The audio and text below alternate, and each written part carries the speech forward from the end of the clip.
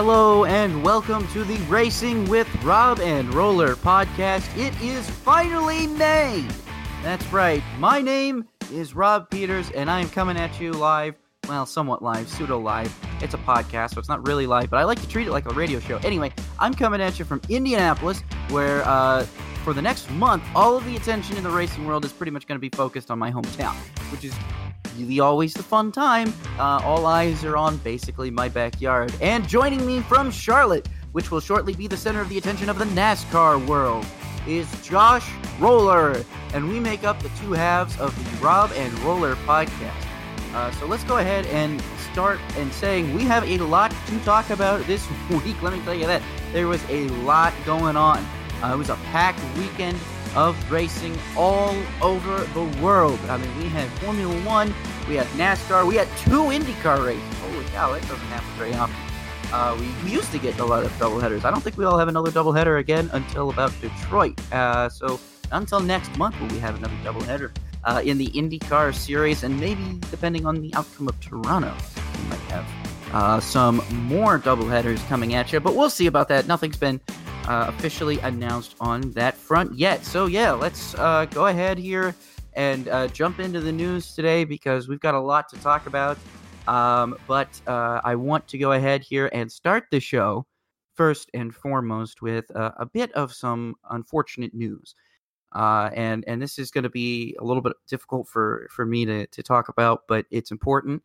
And we just need to go through it because we need to take a moment and remember the reality of life and what we all go through at some point in our lives is very unfortunate, but I don't know. Anyway, so we have sadly lost two members of our racing family over the weekend. On Sunday afternoon, it was announced that Eric McClure, former NASCAR Xfinity Series driver and nephew of Larry McClure, who was co-owner of Morgan McClure Motorsports team in the NASCAR Winston Cup and Nextel Cup series for a long time. He passed away. He died at the age of 42. Apparently, I guess, sometime between Saturday night and Sunday morning. No details were released, so we're not going to speculate on anything, but we just want to wish all of our thoughts and prayers out to the McClure family. He leaves behind a fiance and 7 daughters. 7 daughters. That are all names all start with M, by the way. I don't know if anyone ever caught that. I'm not making fun of the guy. I'm literally just commending him on the absolute commitment to naming your children with starting with the letter M. I love that. Always applaud people who could commit to that because I could never do it. But anyway, just very sad to hear about that. The news shocked me. I mean, Eric McClure has always been someone who has been talked about very highly by a lot of racing personnel in the racing family. Unfortunately, he had a bit of a run-in with the law over the past year or two, but it seemed like he was getting things back together. It looked like he was working on himself, but we did have health issues. I think he was being treated for kidney failure. At least this was reported about last year, I think. No real updates on that since then. And like I said, no cause of death has been announced, so we're not going to speculate. But just a sad and unfortunate situation all around. 42 years old. He's really young to go.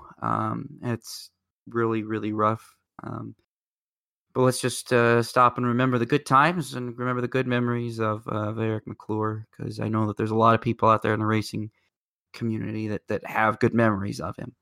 And then I'm going to move on here, and this is probably the hardest news for me to announce on this show. And I know we're starting it off on a somber note, and I apologize for that, but this stuff needs to you got to get through this stuff. And as a broadcaster and as a podcaster and as a reporter and everything, this is the stuff that you got to do no matter how much you might hate it. But it was announced this morning on Monday morning that 3-time Indianapolis 500 winner Bobby Unser has also died at the age of 87. And Bobby Unser is a legend in his own right. There's nobody out there that I can think of right now that will have as lasting of an impact on auto racing as I think Bobby Unser did. I never was alive to see him race, but I was alive to see his impact on the Indianapolis Motor Speedway, on the Indianapolis 500, on the city, the state, everything, and I had the wonderful opportunity to talk with him back in about 2016 or 17. And I'll just never forget that and I want to tell this story here because I want to remember Bobby. I always called him Uncle Bobby, even though he wasn't my uncle, and I'd only talked to him for a short time, but the short time I talked to him, he sure as hell felt like an uncle. It sure as hell felt like I was talking to an uncle on the phone. It seemed like I was talking to somebody I'd known my entire life. And I remember I emailed him because I was working on a story. It's an award-losing article. It's an award-losing paper, I promise you. I did not win the award. It's unfortunate. I should have won the award, but, stuff happens, board, politics, what have you. I don't know. I was told it was politics, but whatever. Point is, I just emailed Bobby Unser one day, out of the blue. I just emailed him. I shot him an email. I didn't even think he would answer it. I honestly thought, I figured Bobby Unser was, he passed away at 87. This was like 4 years ago, so he's in his mid 80s, right? And I'm sitting here thinking, he's probably not going to answer his email right away, or if at all. And sure enough, by the next morning, I wake up and I have an email in my inbox from Bobby Unser, and it's it's in all bold font, Times New Roman, all caps, at about 19-point font. And I read it in his voice. It said, "Well, Rob, yeah, I think we could get this thing done. Give me a call at this number around this time, and I'll have a chat with you." And that was it. The rest was history. I gave him a call. I cold called him, and we had to have talked for about 2 hours. And I was really only asking him maybe a couple of questions. I didn't want to keep him long. I really, truthfully, honestly, I didn't want to keep him long. I didn't know how busy he was or what he was doing, and I guess he wasn't that busy or whatever. But he was just sitting at home in Albuquerque, and I guess he had a great time talking to me because when he answered the phone, he said, "Hey, Rob, how you doing?" Best Bobby Unser impression. I can't do a very good one, but he answered the phone like I was his long lost nephew or something. I mean, it was truthfully a wonderful experience, and one of the best moments probably of my young journalistic career is being able to have a conversation with Bobby Unser. And then, the best part about him too was he would come up into the media center, man, every May. And he would come up into the Indianapolis Motor Speedway Media Center. Robin Miller would be with him. Steve Shuck would be with him. And of course they were. They've made outstanding, heart-wrenching articles on Bobby Unser today. If you haven't read them, I recommend you. But he would just sit right there, and you could walk right on up to him and ask him anything you wanted, and he'd talk to you for as long as you wanted him to talk to you. I mean, he was the nicest person I've probably ever met in racing. I've met a lot of nice people in racing. I've met a lot of very kind-hearted people. I've met Brendan Gaughan, and that man is a pillow pet, and he will talk to you about anything you want. Brendan Gaughan will shoot the breeze with you. He doesn't care. He'll have to be at driver intros in 5 minutes, and he'll just sit down and take selfies with you and ask you how your day's going. That's how Brendan Gaughan would be, and I bet you that's how Bobby Unser would be too, back in the day at least, because there was just nobody more friendly than Bobby Unser, and he would go around and, like I said, even if you didn't know him and he didn't know you, greet you like he knew you. And I think that's what's really special about him. And the racing world lost one of the best, one of the brightest, one of the kindest. There's not enough words that I can use to describe Bobby Unser and how I feel about him. So today has just obviously been a tough day for me. I have been very candid about, depression has been kicking my butt lately. And, this didn't make it any easier, but having this opportunity to come on here and share my stories about Uncle Bobby is really important, because that whole interaction with him meant the world to me. And I wanted to share that, because when he called me and we talked. It was probably the first time, and I had covered the race for 2 years up until this point. But it was honestly probably the first time that I actually felt like someone took me as a legitimate journalist and not just some kid who got lucky. And that's how I've always felt. Maybe I have a little bit of imposter syndrome. I don't know. That's a topic for another day, but I'll never forget that feeling. And I just appreciate everything he's done. So, Bobby Unser, you will be missed. You will absolutely be missed by me, and I'm sure by race fans all over the world. Thank you for your contributions to the racing world. Thank you for your contributions to just life in itself. This is all off the cuff here right now. I'm struggling for words because this is really hard for me, but I just want to say thank you to Bobby Unser. So, Bobby Unser passed away at the age of 87. Eric McClure passes away at the age of 42. Our thoughts and prayers are with their families and friends right now, and we wish that the healing would commence as soon as possible.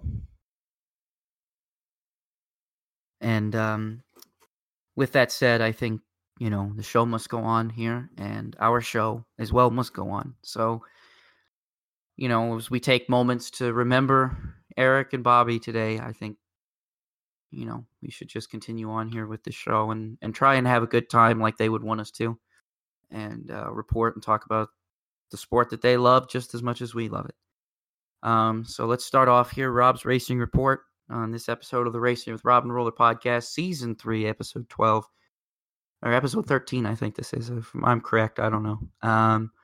Start off with Formula One here. We have some news relating to the calendar. The Canadian Grand Prix has been canceled for the 2021 F1 season, and it has been replaced by the Turkish Grand Prix at Istanbul Park. Once again, going back to the Turkey, which is great because that's a great racetrack. Josh and I were just talking about it before the show, just how much we like that track. It's great, classic track. Good to see it back, but and it's not the worst thing in the world, Canadian Grand Prix getting canceled, because they have renewed their contract for the next, I think, 3 years, 3 or 4 years, maybe even 5. I can't remember. I know that they renewed their contract. I just didn't write it down. They got a 2-year extension. I'm not sure when. It's kind of questionable how, not to butt in, but it's kind of questionable. Like, are these 2 years that they've missed rolling over with the contract? It's possible. It's possible. That wouldn't be a bad thing, because I think they still have 2 years on the schedule, and it wasn't their fault the race was canceled. It's the government's fault. You blame the government for stuff like that. You can't blame the track. So, what are you going to do? I think that's fine. But heck, even then, 2 extra years at the Canadian Grand Prix is always good, because that's one of the classic, memorable Formula One races. So, never want to use that at all. Even if we do get Istanbul Park, which is always a plus and a treat. Heck, if it rains again, we're in for an even bigger treat. We'll see. Hey, did you see this past weekend at Portugal? We got it was reported over the past week, and then we saw it over the past weekend, that Callum Ilott is an Alfa Romeo driver. He's a reserve driver, and he got to run FP1 for Alfa Romeo this past weekend in Portugal. That was really cool. A sad compensation for not getting the drive I think a lot of us felt he deserved. But hey, take the test drive. Take what you can get, man. Show that you're faster. I think he was faster than Mazepin in free practice. Probably wouldn't be that hard, because I know the Alfa Romeo is faster than the Haas, so it's probably not a fair comparison. But could we see him take over for one of the 2 Alfa Romeo drivers if they don't perform later this year? I don't know. We'll see. Gio's not been doing terrible. Gio's not bad. A lot of people count out Gio just because they compare him to Kimi, but Kimi makes more mistakes than Gio does sometimes, I think. Yeah. So I think, in terms of Alfa Romeo, if they really want to dump one driver, I think they have to. If they want to dump one driver, I think they have to dump both. I think that's pretty much the way it's going to have to work. Yeah. They can't dump Gio and then keep Kimi, and then Kimi makes more mistakes than Gio. What are you going to do? You can't. If you dump Kimi, then everybody goes up into a fit. Most of Formula One fans go into a haywire fit, right? You become the most hated team on the grid behind Haas. You don't want that to happen either. Take over Haas. Yeah. It's a messy situation, but it's just too early to talk about silly season. It's only May, guys. It's only May. It's too early to talk about silly season. Only 3 races in. 3 races in. Silly season's too far away.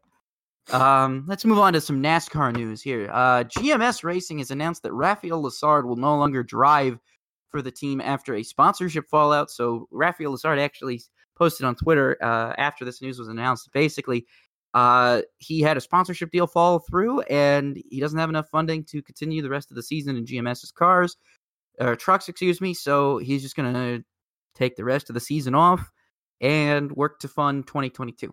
And GMS, I guess, will have a ride for him if he's able to put that funding together. So that's a good plus, I mean, you can't fault GMS for that, but you got to wonder, they're still running basically almost 5 full-time trucks. Yeah. And they can't fund. I think the 24 will be at Darlington. But if you remember right, this was when they announced Rafael Lessard to the 24 truck last year, it was only for 10 races. Yeah. And then it was announced that he will drive the full season when new funding was found. And that's whatever has transpired is unfortunate for him because I think he was getting better. We saw progress in the past out of that 24 truck. You have to have more seat time. I mean, the only way to progress is to have seat time. And with no practice or qualifying, it's some of these young guys that really need that seat time to progress. They need to be out there running full seasons. Agreed. Definitely stinky there. Did you see who's coming back racing? Yeah, Eric Darnell's coming back. Yeah. He's coming back. He's going to run, is it with GMS here or is it Nice? Nice, 45 truck for Nice. Okay. So he's going to run the 45 truck for Nice. And if you saw the throwback paint scheme, oh boy, Northern Tool is back. It's the same exact truck that he used to drive all the time. Oh my gosh, I'm so excited. I love that. That makes me so happy to see. I loved those trucks. And then it's amazing that Eric Darnell just takes almost 10-year sabbatical from the sport. Right. And then there's all these drivers taking these long sabbaticals from NASCAR and then coming back for one-off truck races. You get Bill Lester earlier this year, comes back out of nowhere. Huh? Had James Busher. James Busher is another one who just... Trevor Bayne last year. Trevor Bayne came... Well, was that part of the non-compete clause that he had with Roush, I think? I have no idea. Or was he just couldn't find a ride? I wasn't sure. I venture to say it was the latter. That's what I was going to say. I wasn't sure. I had heard something about a non-compete clause that Trevor Bayne had with Roush, but I'm not sure. That would stink as a driver, especially when you were let go. That would be terrible as a driver, yeah. Yeah, that sucks. If that was the case, had a terrible lawyer who was just like, yeah, we could put that in the contract. It's not like he's going anywhere after Roush, right? He probably wasn't, let's be honest. Yeah. Not sorry to Trevor Bayne fans. I know that there's still a lot of them. Trevor Bayne is a very popular driver, especially since 2011. Who wasn't on the Trevor Bayne train in 2011? Let's be honest. Who didn't hop on that bandwagon for at least the first 6 or 7 races that he ran in 2011? Yeah. Most people hopped on that bandwagon, right? Hopped on that and strapped in, and then I was one. I hopped on, and then when he wrecked out of the Pepsi 400 later that year, or the Coke Zero 400, whatever it was called by that time, when he wrecked out of the Daytona July race, that was when I hopped off the train. I was like, yeah, this kid's a one-hit wonder. I'm out. I'm back to watching Casey Kane finish 13th every week. But forever he will be a Daytona 500 champion. He will, and he'll forever have one of the Wood brothers. So, yep. Hey, he's got that to his credit. No one can take that away from him, and that's all. Bobby Labonte almost had one. Could you imagine if Bobby Labonte had passed him? Could you imagine if Juan Montoya had passed him? Bobby was in the 47 that race, right? Yeah, he was pushing Trevor Bayne. Yeah. And Montoya was in the 42. Man, you could have had really interesting winners come out. Carl Edwards was there too. It was Carl Edwards, David Gill. If I recall correctly, I think it was Carl Edwards, David Gilliland in the Taco Bell 38 for FRM, and then you had Bayne being pushed by Labonte, and then I think it was Kurt Busch maybe and Juan Montoya that were working together that were coming up on I don't know. I've replayed that finish and so many times, and I'll just remember it was the The call top, Darrell Waltrip ruined. This is the top 10 of that Daytona 500, and then you can move on. Trevor Bayne, Carl Edwards, David Gilliland, Bobby Labonte, Kurt Busch, Juan Pablo Montoya. I was right. Regan Smith, Kyle Busch, Paul Menard, Mark Martin. Okay, so yeah, it was mainly that top 5 though. Those were the main cars that I think were in major contention for the win, and I thought Carl had a chance to get it there until the last corner. Basically, I was like, man, Carl might get this. And then when Bayne slammed the door coming to the trial, I was like, holy cow, he's gonna do this. 2011. I'm sorry to get off topic. 2011 was crazy year for racing, man. The craziest stuff happened in 2011. I mean, I'll talk about a little bit of it later. I know. I'm excited for it. 2011 was such a crazy year. IndyCar was insane. Formula One was basically the Vettel show, but it was still fun to watch. And then you had NASCAR doing basically whatever the hell they were. Those super speedway races, a 4-wide finish at Talladega. Mm-hmm. David Reagan wins the July race at Daytona. Yep. And then teammates Jeff Burton and Clint Boyer betray each other on the last lap of Talladega that year. And it was crazy. The Xfinity Series was crazy that year too. Or the Nationwide Series was called that. Even the Truck Series is Eric Darnell going back to that. Holy cow. I'm on a nostalgia trip. I went on a nostalgia trip last night posting about old IRL. Did you see that? I did not see that. It was a 4 a.m. rant. I know. Oh, I didn't see a 4 a.m. I was sound asleep. NASCAR man posted the finish of the 2002 IRL race at Texas that Jeff Ward won. My man Jeff Ward in the number 9 Target Chevrolet. It was a Chevrolet at the time, and they didn't run Infinity engines. It was a G-Force chassis, though. It was a G-Force chassis. Beat Al Unser Jr. to the line with help from drumroll, the man. And the myth, the legendary.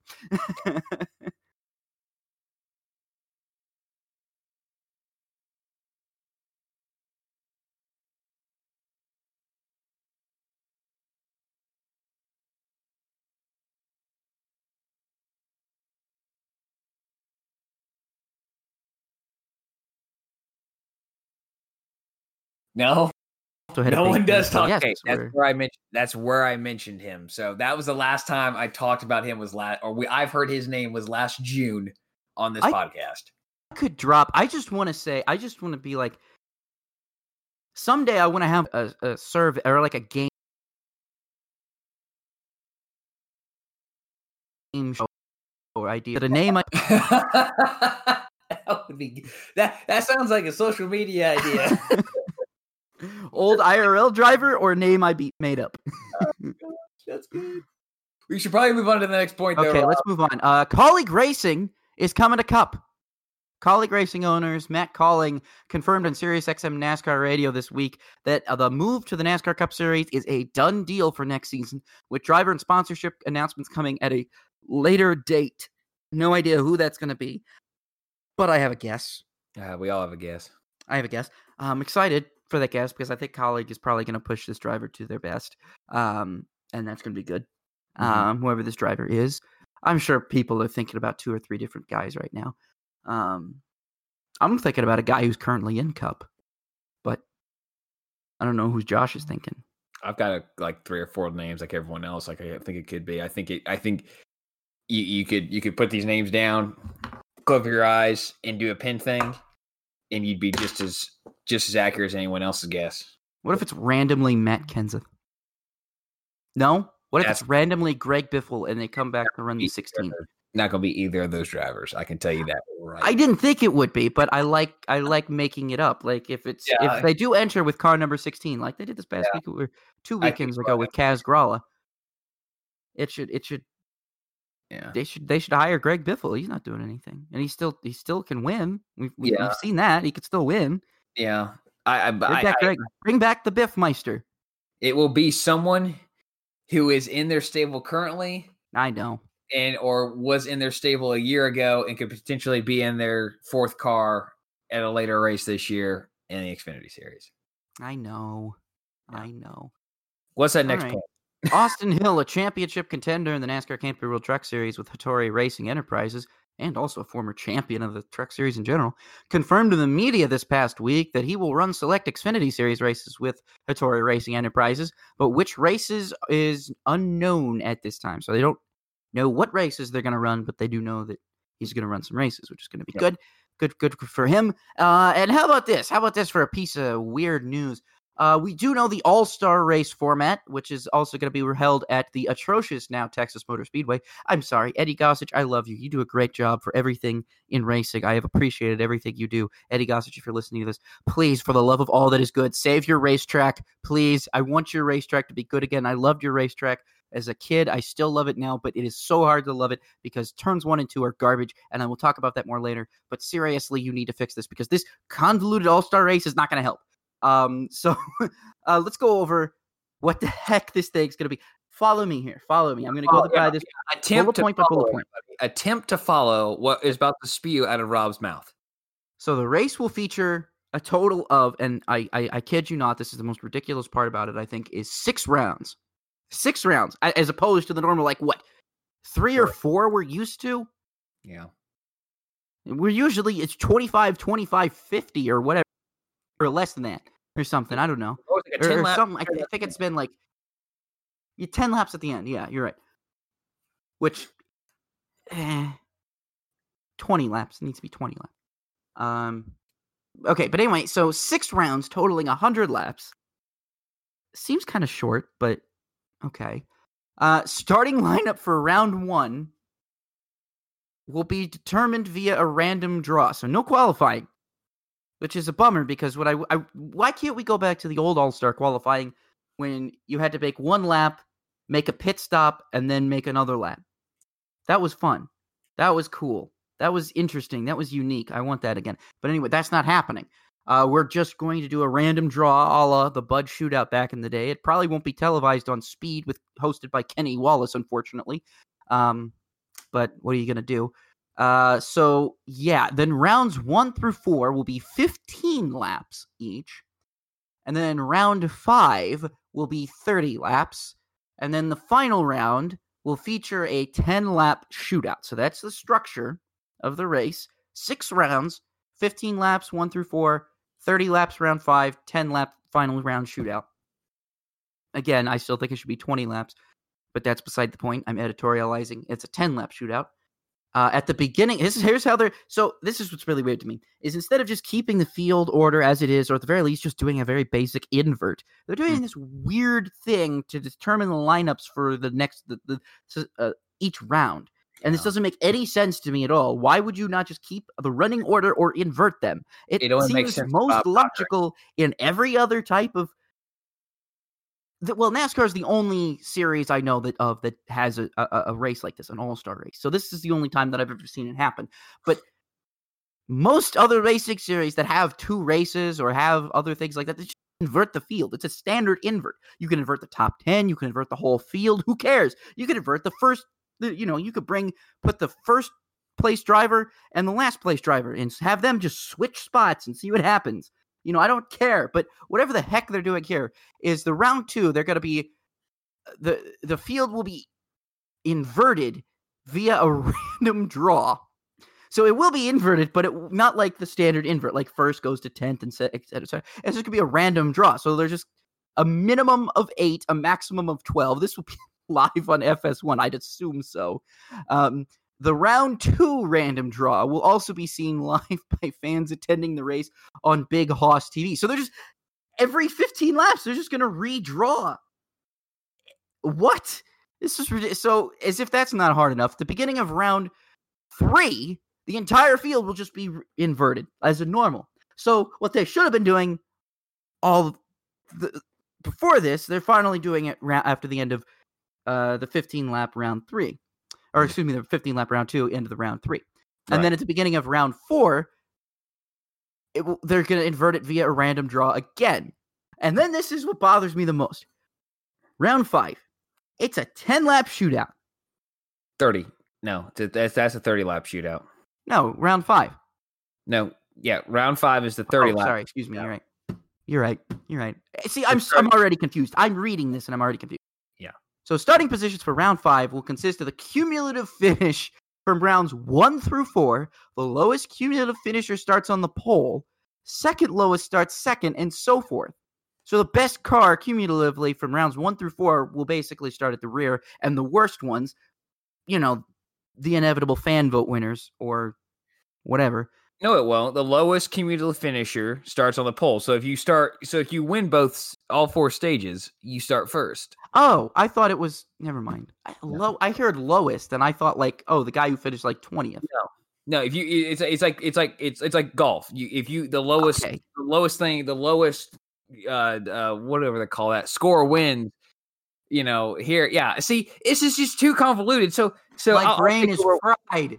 Yeah, I'll take over for you here. Not to stomp on your parade. So yeah, so starting position for round 5. I need a minute to comprehend all this because I read this when it came out and it didn't make sense, and now I'm rereading again on this podcast and I'm being so unprofessional because I don't even know what the heck I'm talking about. It's good. So starting position for round 5 will consist of cumulative finish from rounds 1 through 4. Lowest cumulative finisher starts on pole. Second lowest starts second, so forth. All cars must enter pit road for a mandatory 4-tire pit stop during round 5. Then starting positions in the final round are set by the finishing positions The starting positions in the final round are set by the finishing order of round 5. So essentially, they're just trying to reward everyone. Finish as high as you can, because then it's going to set you up for the opportunity to win the thing in the 10-lap shootout. Only green flag laps will count. I think that's pretty normal. The fastest team on pit road during the mandatory pit stop will earn $100,000, and the race winner wins $1 million. I'll tell you what. When I read this, I didn't read it initially. Right when it first came out, I forget what I was doing, but I was busy. I think I might have been driving. But I read this. I'm like, what is going on? Why is everyone freaking out over this? And then I read it myself yep, I get this. Only Bob Pockrass is going to get what's going on. Okay? And only Bob he might be lucky if he even able. He's probably going to have it on a sheet in front of him. Yeah. I mean, he's going to rehearse how to answer tweets for the whole week. Yeah. So Rob, I wrote down here, and I'll say mine first.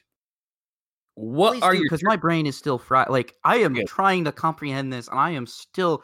my brain is completely fried, and I am trying. I've read this 3-4 times, and even reading it again, I'm still confused. Go ahead and tell your thing, because I think everyone knows where I stand. Yeah, so I posed the question, what are your true feelings about the All-Star race and what it has become? Here are my true feelings. I love and respect everyone at Speedway Motorsports and the hard work they do to put on this race. There was a conversation by a few different individuals about this, and I think Nate Ryan was one of them who mentioned it. The only way to save this All-Star race, to make it something again, is to go places that we just don't normally go. I know Bowman Gray was thrown out there. Why not go to a dirt track somewhere, run there? Go to another bull ring out west. Go to somewhere that we just don't go to. But my kind of thoughts and feelings are, because I don't think that's going to happen. I really don't. I don't see Speedway Motorsports saying, you know what, we're going to go Bowman Gray next year, and we're going to say we're going to have a bunch of qualifier races, and we're going to take the 12, 18 cars. We're going to race around Bowman Gray. It's not going to happen. I'm going to drop a dud on here, or a bomb on you. You're going to get a roller bomb, not a stern bomb, but a roller bomb. Scrap the All-Star race, turn it into a points race. This is too complicated. If it's going to be this complicated, you're not going to draw in new fans off of this, or fans who've been watching for a few weeks, or fans have been watching since Daytona. They're going to get to July, what is going on?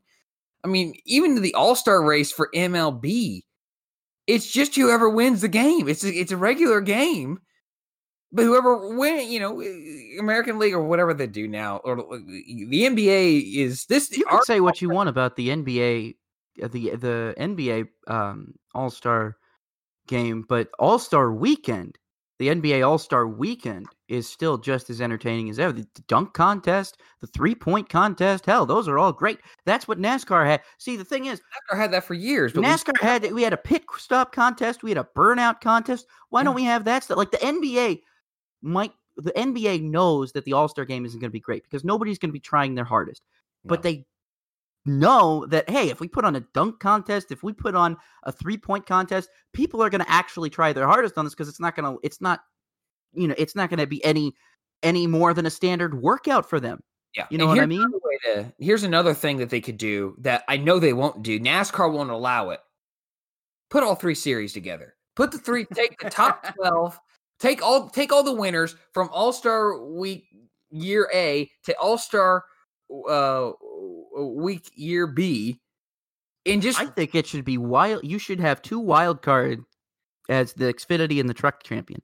Yeah, I would. I don't care. It needs to. It's just put them in generic cars fielded by whoever, like Hendrick or Roush or whatever, like someone just have NASCAR named Rick Ware.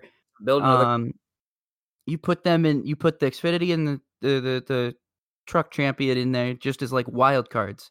Yeah, and see, that would add more value to it than what it currently has. And I didn't want to hijack yours, but I want to say my piece before we waste too much time. I want to say my piece real quick. I've always liked the All-Star race. I've always felt like the All-Star race has been really fun.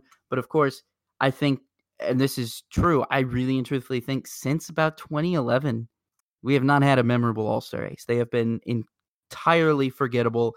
They have been virtually just, I haven't cared as much about, I don't know how to describe this. I don't have enough. I just don't care. I just don't care enough like I did back in the day, because it used to be, you had 3 segments. Memorable in a few ways. Not to interrupt. 2019 was memorable in a few ways, but other than that, no, I cannot remember All-Star races. But I think back 2009 was great. Awesome. 2010 was awesome. 2008 was awesome. I mean, I think 2007, 6, 5, 4, all awesome. Golly, man, 2001 was that crazy one. They took the green flag, the skies opened up, everybody crashed into turn 1, then everybody's on there fixing their cars, repairing them, and then they're like, hey, you could go ahead, it's a non-points race, bring out your backup cars, we're going to restart this race. Okay, everybody goes, brings out their backup cars. Basically, you got a bunch of guys out there in cars that haven't practiced, qualified, done anything, much like they do now, and just throw them out there. And Jeff Gordon, one of the guys who wrecked his car, walked right out there in a backup car he hadn't touched and won the damn thing. Why that is what I'm talking about. That is what made the All-Star race exciting. And it was always going for $1 million. Nowadays, I feel like $1 million isn't nearly as much as it used to be. It's not as much as it was even maybe 10 years ago. It's just, if that part of it, and I don't know, again, I don't know who pays for that $1 million. I mean, obviously it comes from sponsorship, but it needs to be something like 2 million. It needs to be upped. It needs the prize money definitely needs to go up for the All-Star race, because at this point it feels like nobody's really trying. Yeah, well, and now if you have a charter, you are mandated that you have to participate. Yeah. Again, I say, not to hijack whatever you had to say, but if you're not going to make it really unique by going to a place, like Bowman Gray, like Hickory, Orange County, somewhere that isn't going to have the opportunity to host a cup race on the regular or ever in its current state, turn into a points race, and just have, I don't know, just give it $1 million. This is the $1 million race. I don't know. All right. Well, Josh, let's move on here. Let's get rid of all that negative talk. Let's talk about some more negative stuff. Our featured paint scheme this week is going to be a little bit different. Instead of our favorite or the best or the most notable, we're picking the worst 2004 NASCAR Nextel Cup Series paint scheme ever. Josh, go ahead and go first. What's the worst paint scheme you found? Yes, this one is rather easy for me. It is Terry Labonte's Incredibles Chevrolet he drove at Phoenix. I'm going to type up here. I forgot to pull this up. But it is basically this is like one of those movie promotion cars. You think it's going to be pretty cool. Typically and Terry's driven the Monsters Inc. car he drove in like 2000 or 2001 was really good. Yeah, whatever year that was, I can't remember now. That one was really good. So Terry had it. No, actually, this would have been the next year. Kyle Busch Robots car was really good. I remember that one. Yeah, remember the movie Robots? Have been good, or TV show cars that have been good, but this one, imagine this. Okay, this is literally how I think about this. You paint a car black, you put the yellow 5 on, and then you go to your child and say, "Here's a bunch of stickers, put them on the car."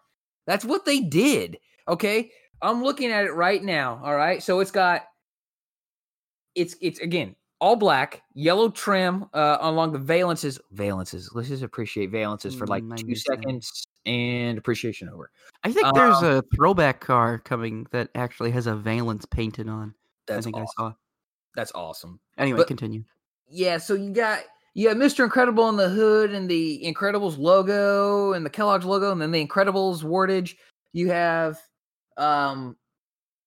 the mom on the driver's side, the daughter on the passenger side. It's just too plain. It's horrible. Again, it's like they took a test car and just put decals on it. That's what they did here.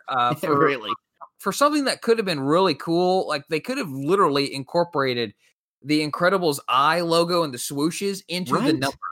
Okay, well, it should have at the very least have been red. The car should have been red. Yeah, this was a huge missed opportunity. Horrible paint scheme. I love Terry. Terry, I love you. You had some memorable Terry's fault. The scheme sucked. Yeah, I know. Whoever was in charge of promoting the movie. and I'm sorry to those who designed the car if you thought it was the greatest thing since sliced bread, but I'm going to disagree. And to me, this is my pick for the worst paint scheme in the 2004 NASCAR NXL Cup Series season. Oh, and by the way, unfortunately, Terry, you qualified 31st and you finished 32nd. Sorry. Oh, yikes! Yeah, not good. I'm gonna go ahead and jump into mine. Mine is one that has always bothered me. This one is always, ever since first time I saw it, this one bothered me. So Bill Davis ran a second car, number 23, originally with Dave Blaney and later with a couple other drivers. I think Mike Skinner drove it, and maybe and I know Shane Meal drove it later in the year. But this always bothered me. So originally they had like sponsorship for the first couple of races, and I think maybe 2 or 3 more later. With Whelen Engineering on this 23 with Dave Blaney. It was a 23 Dodge.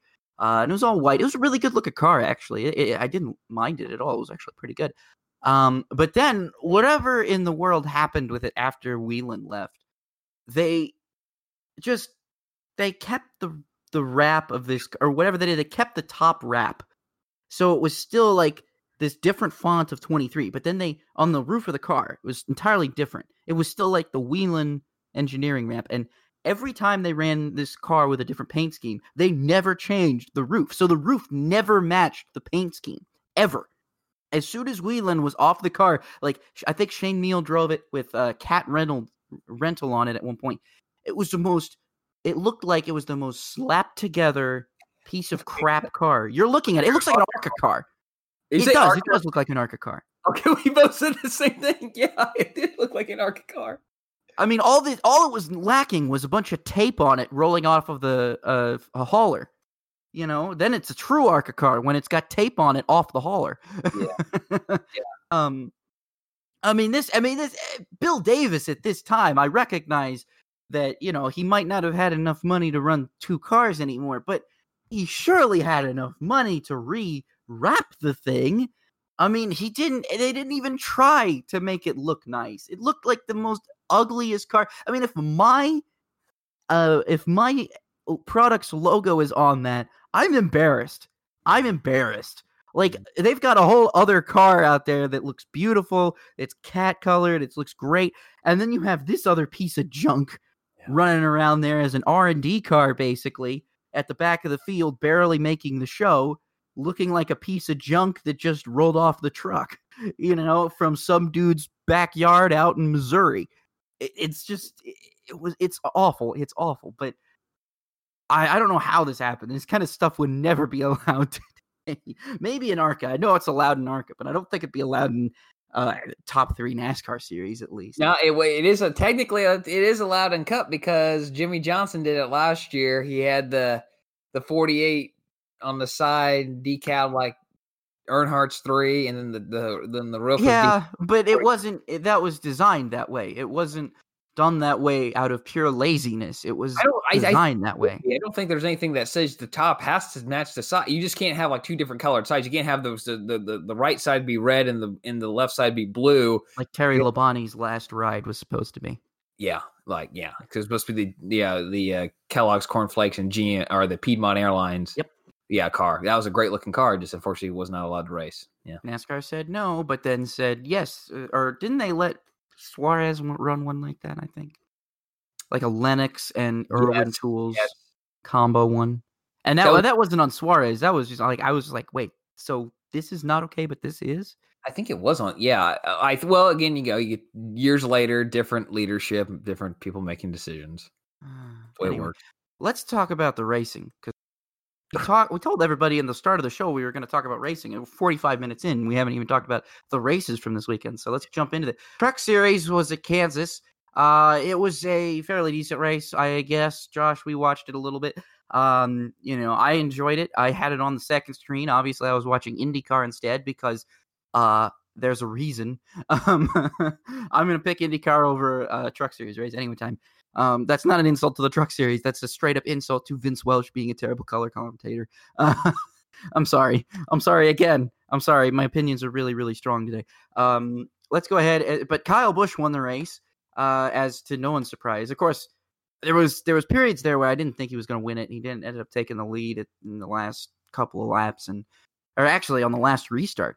I mean, he restarted like 5th or something, maybe 3rd or 4th or something, and then second on the he outside. was waiting for other drivers two drivers like touched, and he was gone. He just took the lead, almost like what happened to him on Sunday. Yeah. I mean, he just kind of lucked into both wins. I don't want to say lucked in because he ran very, very well in races. He was around at the finish.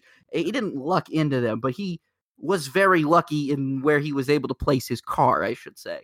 Yeah, he was the best truck on Saturday night for the trucks, but that caution, and then he came out, and whatever happened on that restart certainly shuffled him back, and he was not going to win that race until there was another caution, in which case he regrouped and had a really great restart.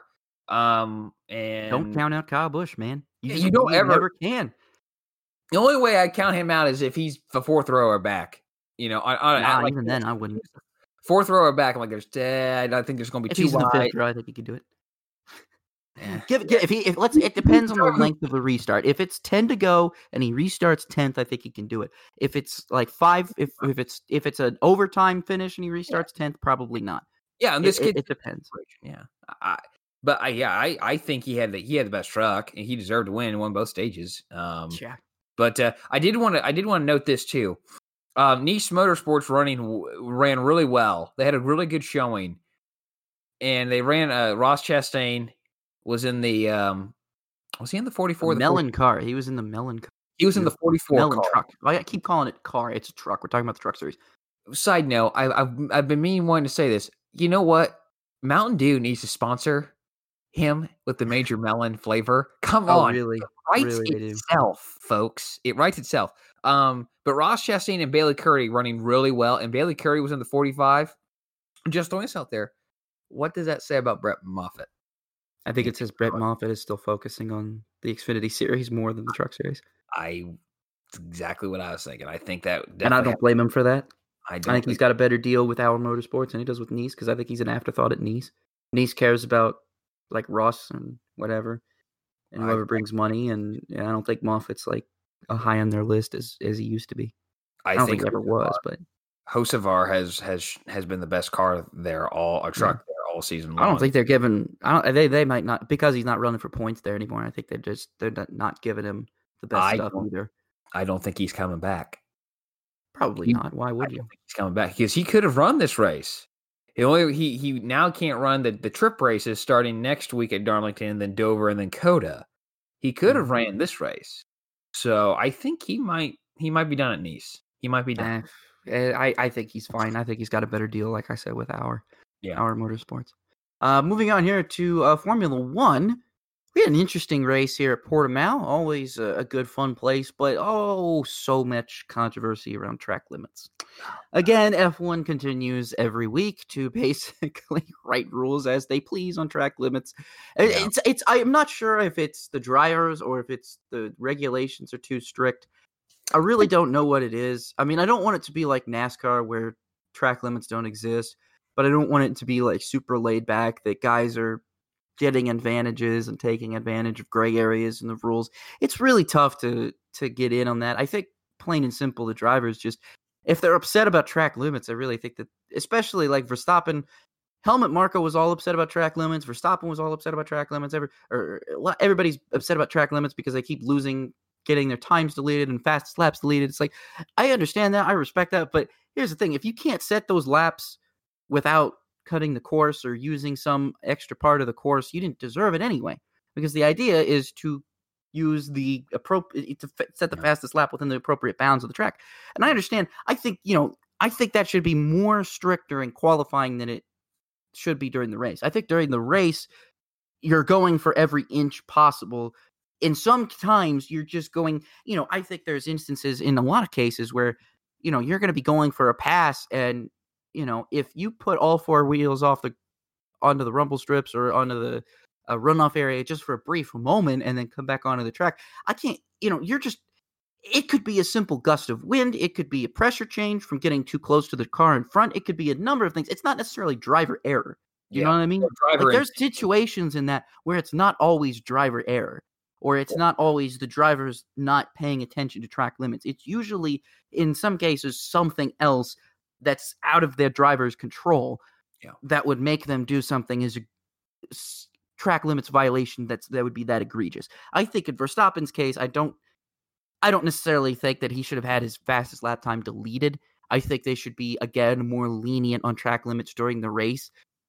They should be more strict during qualifying and less strict during the race, if that makes any sense to me. Because I think during qualifying, I want them to be like, all right, when you're going for your fastest lap, here's how you should learn how to do it while staying within the track limit parameters. Now, if you get to the race and you're setting the same laps you would have set in qualifying and you go off, we're going to know, the FIA and the stewards are going to know, oh, okay, you didn't do this to gain an advantage because you wouldn't normally have done that. You did this because of some other reason, or just at the very least give them more than 3 strikes in situations like that, because sometimes drivers could just do it on accident. That's how I felt about track limits during the race. I think track limits is too strict during the race right now. Track limits should be policed more during qualifying. What do you say, Josh? Well, yeah. Well, there's a couple points. A lot of points I want to say. First off, I think there's definitely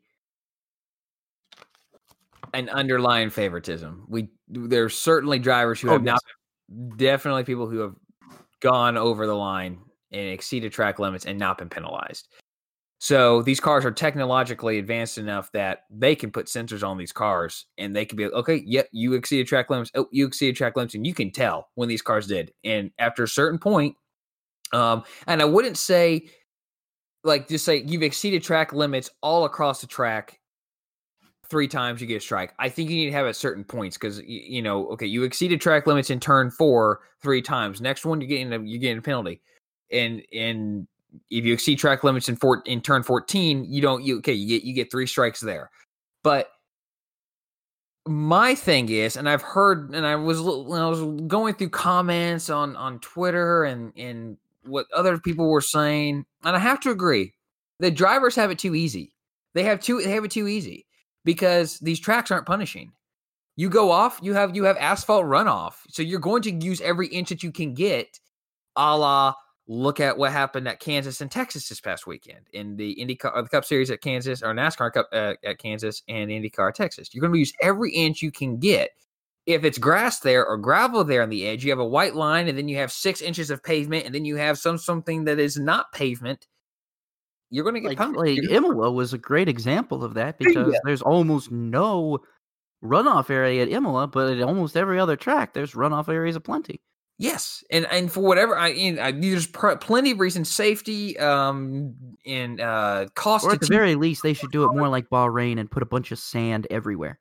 Yes, not like kitty litter, not like gravel, but like actual sand. Yeah, put something that if your tire hits that, you're gonna be like, crap, darn it, you are going to lose time. It's going to be self-policing. You won't even have to worry about track limit penalties because the driver's going to lose seconds, multiple seconds, just by going off. So these tracks are too easy to drive because they're forgiving. They're too forgiving. That's why you're not too easy to drive, but they're just too forgiving. But since we don't have that, and you're not going to go around to the 19 permanent circuits on the calendar and say, hey, you got to make these changes or you're going to lose your date type of deal because we're going to fix it this way. You have to police it consistently, and the race director and the race, we got to point the finger at Michael Massey at this because he has not been consistent in the leadership role in this because it is just at this point it's a joke. It is a straight up joke, and the teams who are losing out on this do not deserve it because honestly, they're not doing it as much as another. Well, that's a good point. I think that we're looking at a situation where this will probably be talked about for the rest of the season, probably, and until something gets done about it. But Lewis Hamilton was the winner. I was actually surprised. Hamilton looked really fast because I was surprised there for a minute because when Bottas speed him into turn one, I was like, oh, okay, let's see what Bottas's pace looks like. Then Max got by Hamilton. I was like, oh, okay, maybe Hamilton doesn't have much pace. Let's see what Max has. Then I don't know what the heck happened, but after that safety car for Raikkonen running into Gio, which, again, Raikkonen makes so many freaking mistakes. I love Kimi. Everybody loves Kimi, but dude, I don't know where his focus is because he runs into his own teammate and I said this is him. He said he was making an adjustment on his steering wheel. He wasn't looking. He wasn't paying attention to where Gio is. He was looking down at the steering wheel and he just nails his teammate's rear wing. It's like you can't do that, dude. You were a former world champion in Formula One. I understand that you say it's just a hobby to you, but hobby or not, you can't run into the back of your teammate and ruin his race because you're not paying attention. I mean, that's not fair to Gio. Gio gets too much crap because he's teamed with Kimi, and everybody's comparing him to Kimi, and it's not fair to Gio because I think Gio's a way better driver than anybody gives him credit for. And I've said that for a long time. I think Gio's a way better driver. He's not going to set the world on fire, but he's not going to set the world on fire in F1. But I'm saying if that guy goes to like WEC or Formula E, I say he's a champion immediately. You know what I mean? But that, Formula One is not for everybody, as we see. And that's not a bad thing. You don't have to be the greatest Formula One driver of all time to have your racing career be a success. There's plenty of drivers that can vouch for that. Rossi's one, even Michael Andretti. Michael Andretti sucked in Formula One again. He was teammates with Ayrton Senna. He was going to suck. He was doomed from the start. But nobody says nobody ever is going to say Michael Andretti was a bad driver. Nobody would say that because we all know what he was able to accomplish over here in IndyCar. He never won the 500, but I would chalk that one up to literally being cursed. It's not his fault he's cursed. He's cursed. It's not his fault. He's a good driver in his own respect. He's won kart championships. You don't win kart championships by being a bad driver. It doesn't happen. You know what I mean? Hell, he's got good finishes at Indy. He's just never won the thing. Yeah. It's just, I don't know. That's what I'm talking about. So, but, I look at that and I say, Kimi needs to reevaluate some stuff because it's not fair. If he's screwing Gio over at this point, that's not fair to Gio. Gio deserves better than that.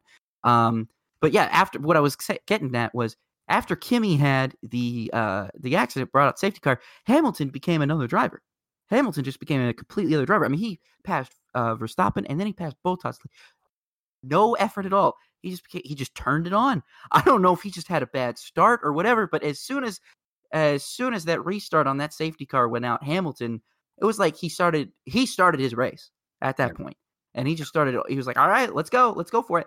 And then I gotta talk about Perez here for a minute. Perez is kind of getting the short end of the stick. I don't know if it's him making mistakes or if it's Red Bull not giving him whatever Max has. I think it's him adjusting.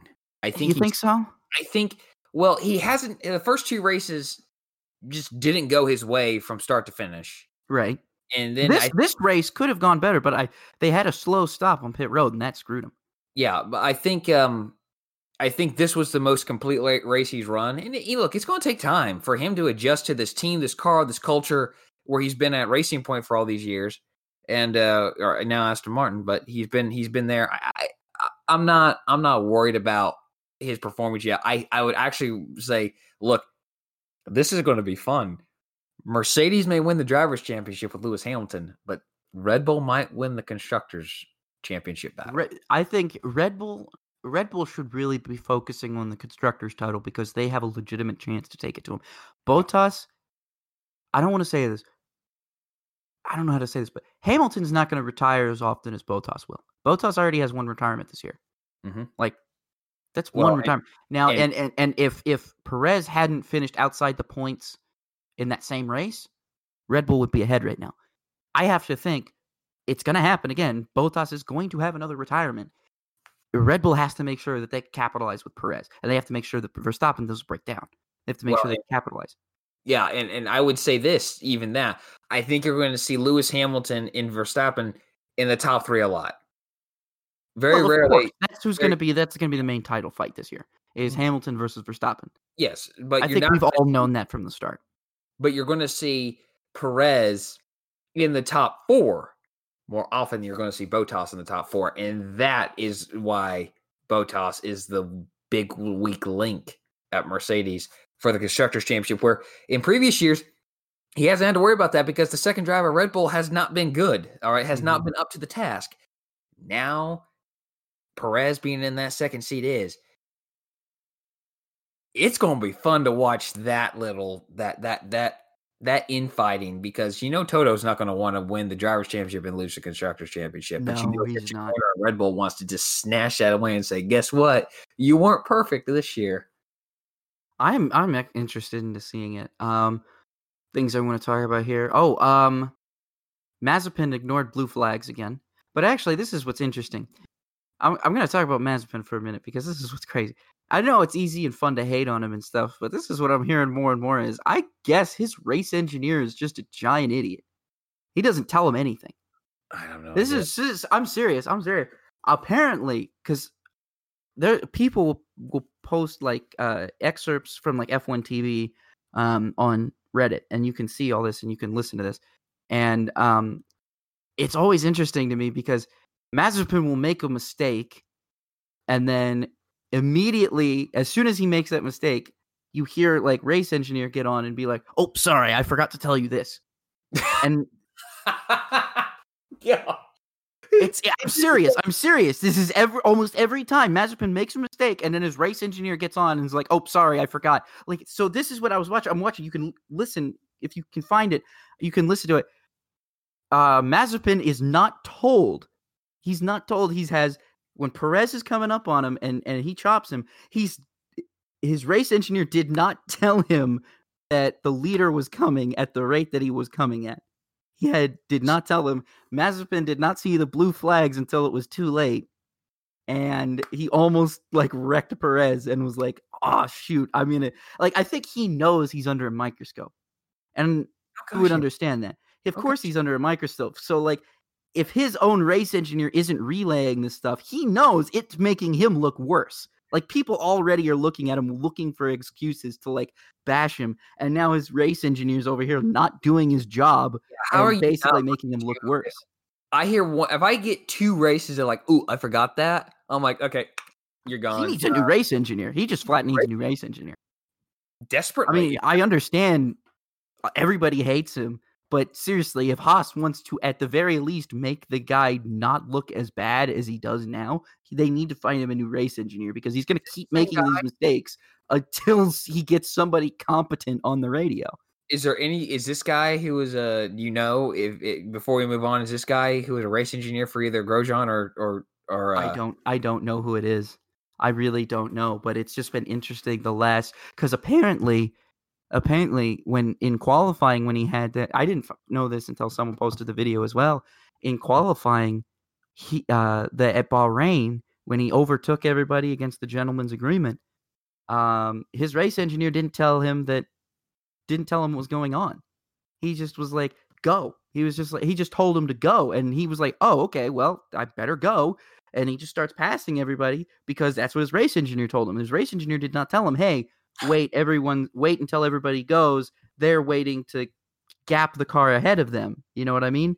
And that's what he should have said. He didn't tell him that. He just said, oh, yeah, go, whatever. He wasn't paying attention or whatever. So Mazepin, thinking, oh, well, my race engineer knows more than I do, goes and then after the race is getting yelled at by everybody, and he's like, but I didn't know, no one told me. And and in his defense, that was his legitimate defense. Nobody had told him. And now listening onto the radio and seeing that, it's like, oh yeah, you're right.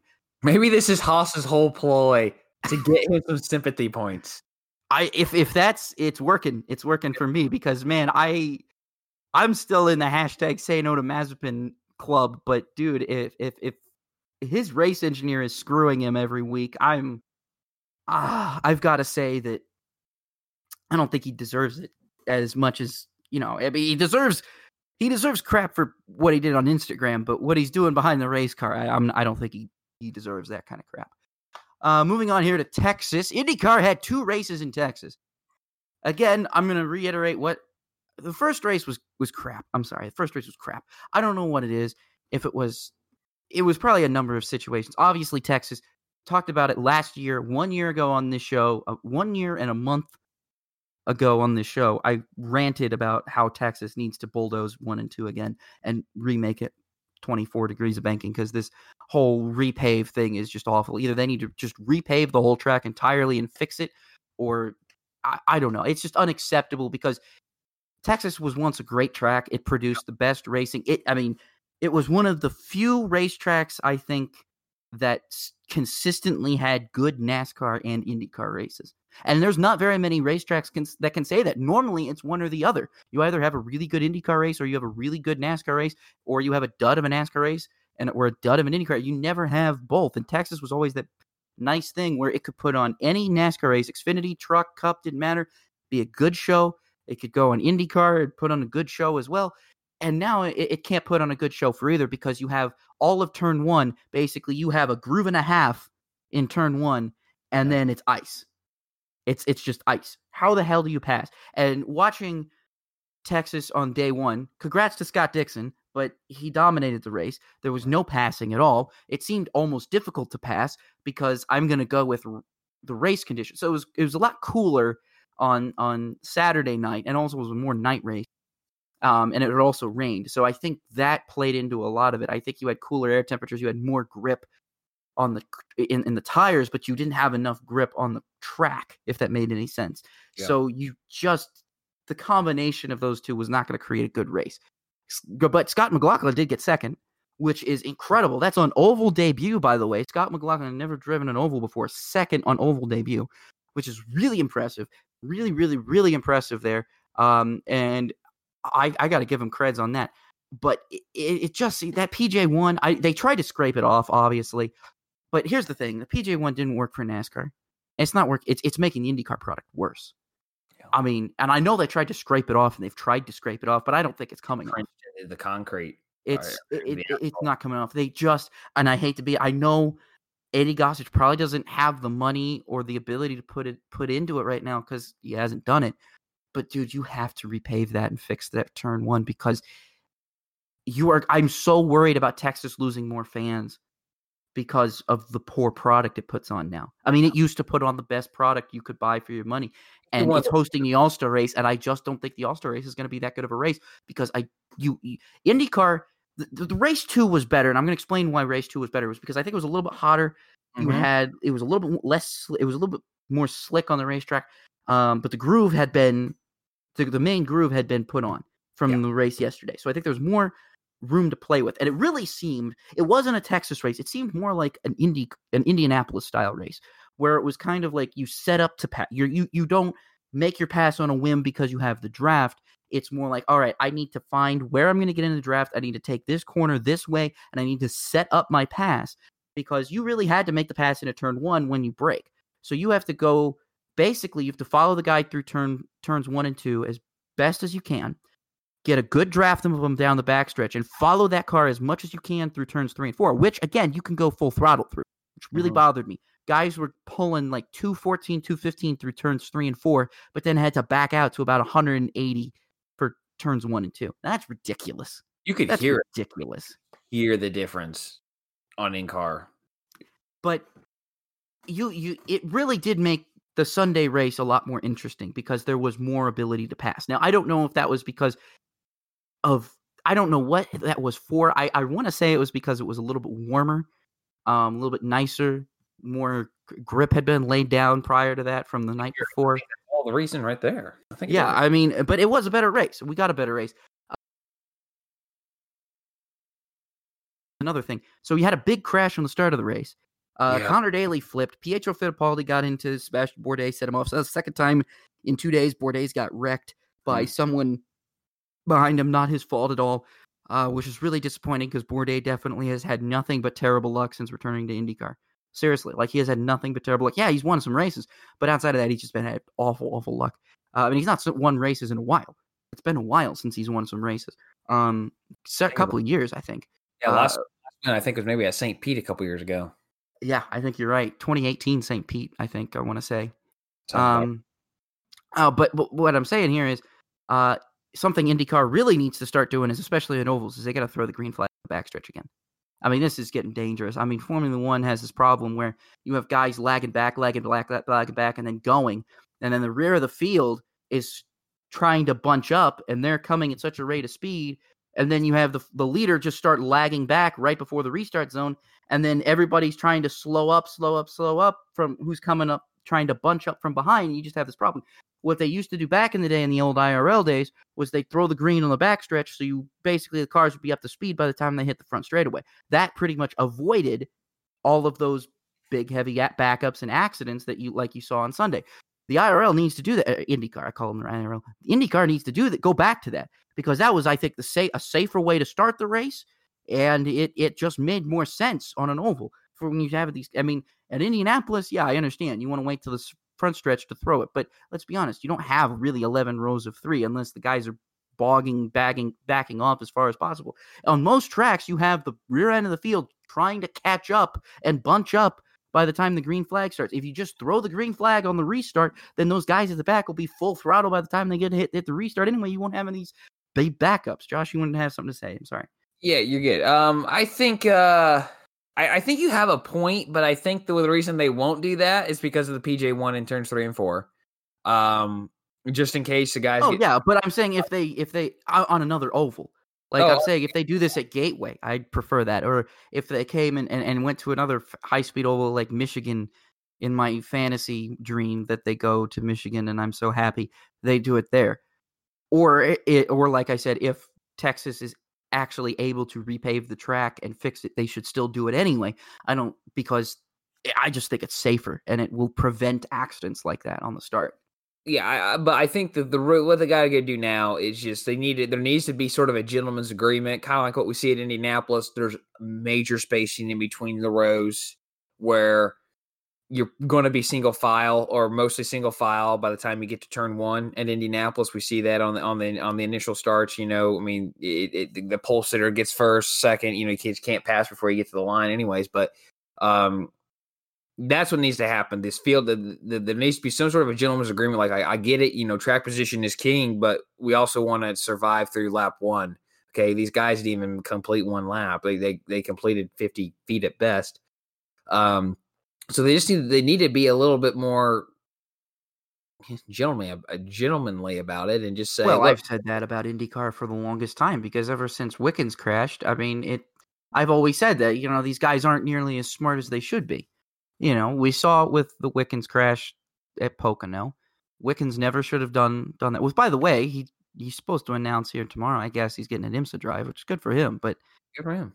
I mean, I still blame him for that, and I think, you know, it's probably wrong.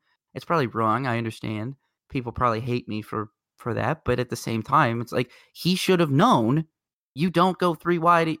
You don't try and make a turn in the tunnel turn at Pocono on lap 2. You don't do that.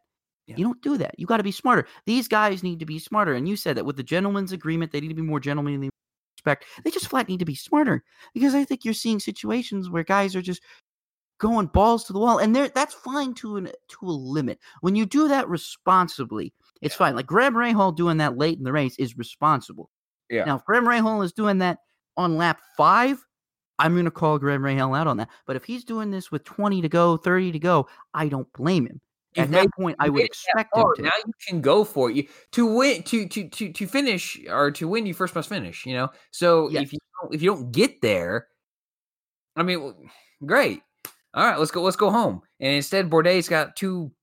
Well, he's probably got one wrecked car, but Foyt had an expensive weekend. None of they're doing, and because of just people just stacking up on top of each other. And you think you're going to go, you're going, you're inching, you're nudging that throttle, and then we all stack up, and then you have a car running a guy. I wasn't even so sure I was going to pin all that blame on Pietro, because I mean, some people could say it was a rookie mistake, but I don't really think it was, because Pietro has taken restarts before when he was racing on short tracks, on the East Coast. He's done it before. I mean, I think he was ready for it. It's just a matter of, like he said in the interview, they just got stacked up because guys weren't going. Guys up front weren't going when they were supposed to. You can't go, and then lag back a little bit like Dixon did on the start. And I kind of pin that on Dixon. I don't pin that on Pietro. And I think Bourdais should not have been upset with Pietro. He should have been upset with Dixon. Yeah. And I understand it's terrible to call out Dixon because he's literally a living legend. Someone posted on Reddit today that he's won one race for every 6 starts that he's ran in IndyCar, which is an insane stat. But he made a mistake on Sunday. He led them down way too slow, and he indirectly basically caused that accident. And Pietro was just doing what he was supposed to do, which was get up to speed and bunch up, because he was starting at the rear of the field. He was just trying to get up to speed, and he ran into Bourdais, who was trying to check up and who was also running into speed, and then he had to check up, and then you don't have brake lights on these cars. How are you going to know what's going on in front of you? But anyway, Pato O'Ward was the big winner in race 2, which was a great win for him. Like I said, a great finish, great run to the finish. It was great. Like I said, it felt like an Indianapolis run where they were setting up their passes. It did seem like on Sunday it was more possible to pass than it was on Saturday. But again, that's not how Texas should be, man. Texas shouldn't be like that. And I think IndyCar did a good job with the aero package. I thought they were a lot closer. I thought the cars were a lot closer than they have been in years past. But at the same time, I just think, something needs to be done with that track. I don't think it's IndyCar. IndyCar's done everything they can. The drivers have done everything they can. I think Texas has done everything they can within a budget, but the only thing that's going to fix it is repaving that whole track. And that's unfortunate. I agree. It is a major problem. I think I think it's been realized that this is kind of a wake up call for me. For me, it's the last point I'll make about the IndyCar race. But this is a wake up call for the industry, and NASCAR included in this. That if we abuse this PJ1, it will have permanent effects on the track that probably can only be fixed by a repave or whatever, because they know now this isn't coming off. We're not going to, until this gets fixed. And again, we go back a few episodes ago. I talked about all the irons in the fire that Speedway Motorsports has. You have Nashville. You have COTA now. Where's that going to look? Atlanta repave and remodel there is imminent. All right, that is coming. That is the next. They could repave Atlanta all they want, but they better not banking. That's all I'll say.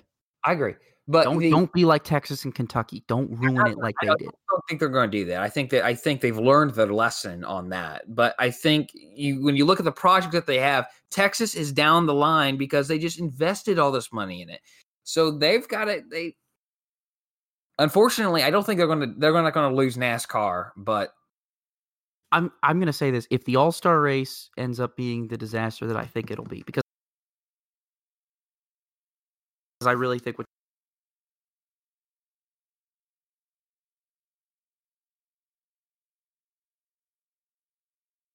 you're going to see is guys side by side. PJ1, and just like Indy cars did, it's going to become ice. They're just going to slide up, and there's nothing those Cup cars can do. There's nothing the Indy cars can do. It's just down to the track, and it's very unfortunate.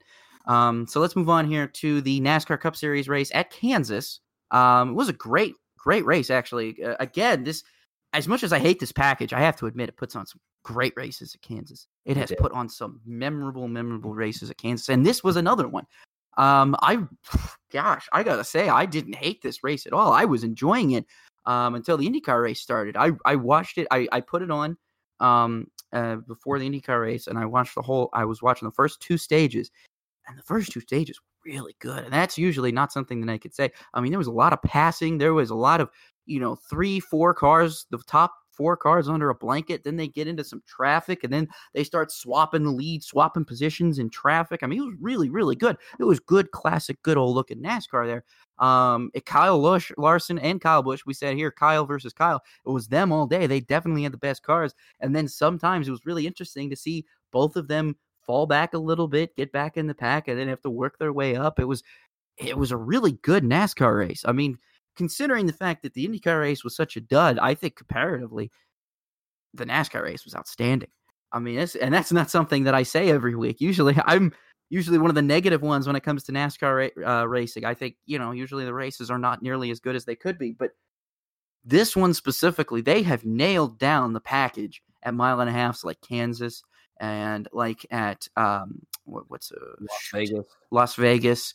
Chicagoland before we lost. I was going to say Chicagoland, but we've lost it. I was even going to say Kentucky too. I think they have I think if they had not repaved Kentucky and ruined the turns like they had, this package on Kentucky would make some good racing. This package on Old Texas would make some good racing. Oh, yes. On Old Texas, it would be outstanding. Really unfortunate. I mean, this package should not be used on really anything but a mile and a half. That's the main point. Like, the only time you should see this, you should not be running this package at Dover. You should not be running this package, at Loudon. You should not be running this package at Michigan. But, Michigan at its own thing. At Kansas, this is a perfect package. It produces some good racing. We saw some great pit strategy. Even I was very, very entertained overall by the entirety of the NASCAR race. Of course, the restart. Oh my gosh, the restarts were crazy, which of course NASCAR tried to do with this package. And they have succeeded. They caused a lot of accidents, and they made the start feel like, I was like, man, are we still at Talladega? I remember I'm watching the first 5 laps, and I'm thinking, man, are we still at Talladega? These guys are still side by side in a pack. This is pretty good. The Las Vegas test that they had, where they were literally drafting in Las Vegas. Yeah, it's, again, like I said, they have this package down pat for mile and a half, but it's not worth it anywhere else. But yeah, so like I said, great run to the finish. Even had double overtime. We had, I think, double overtime finish. Is that right? Was it double overtime, or was it just a single overtime? I can't remember off the top of my head. Maybe I'm misremembering. I might be misremembering too. I was watching the IndyCar race during the finish of the NASCAR race. I was paying more attention to the IndyCar race than I was the NASCAR race. That's on me. But I still saw the end. Kyle Busch ended up winning, and he won it in spectacular fashion. Yeah, hey, by the way, Kyle Busch winning. It did not go into overtime. They got the race going with just regular two to go. Okay, so then Fox was wrong, because Fox had the ticker saying overtime. That bothers me then. No, according to Racing Reference. No, I believe Racing Reference. I'm just saying the Fox ticker that I saw, it clearly stated NASCAR overtime on the last restart. Okay, then, well. And that's why I'm upset. That's why I thought it was an overtime, because the ticker said it was an overtime. I agree. I would be upset too, yeah. It's not anyway, so Kyle Busch is sets a record as being undefeated on his birthday. He's never lost a cup race that was held on his birthday. He's now undefeated.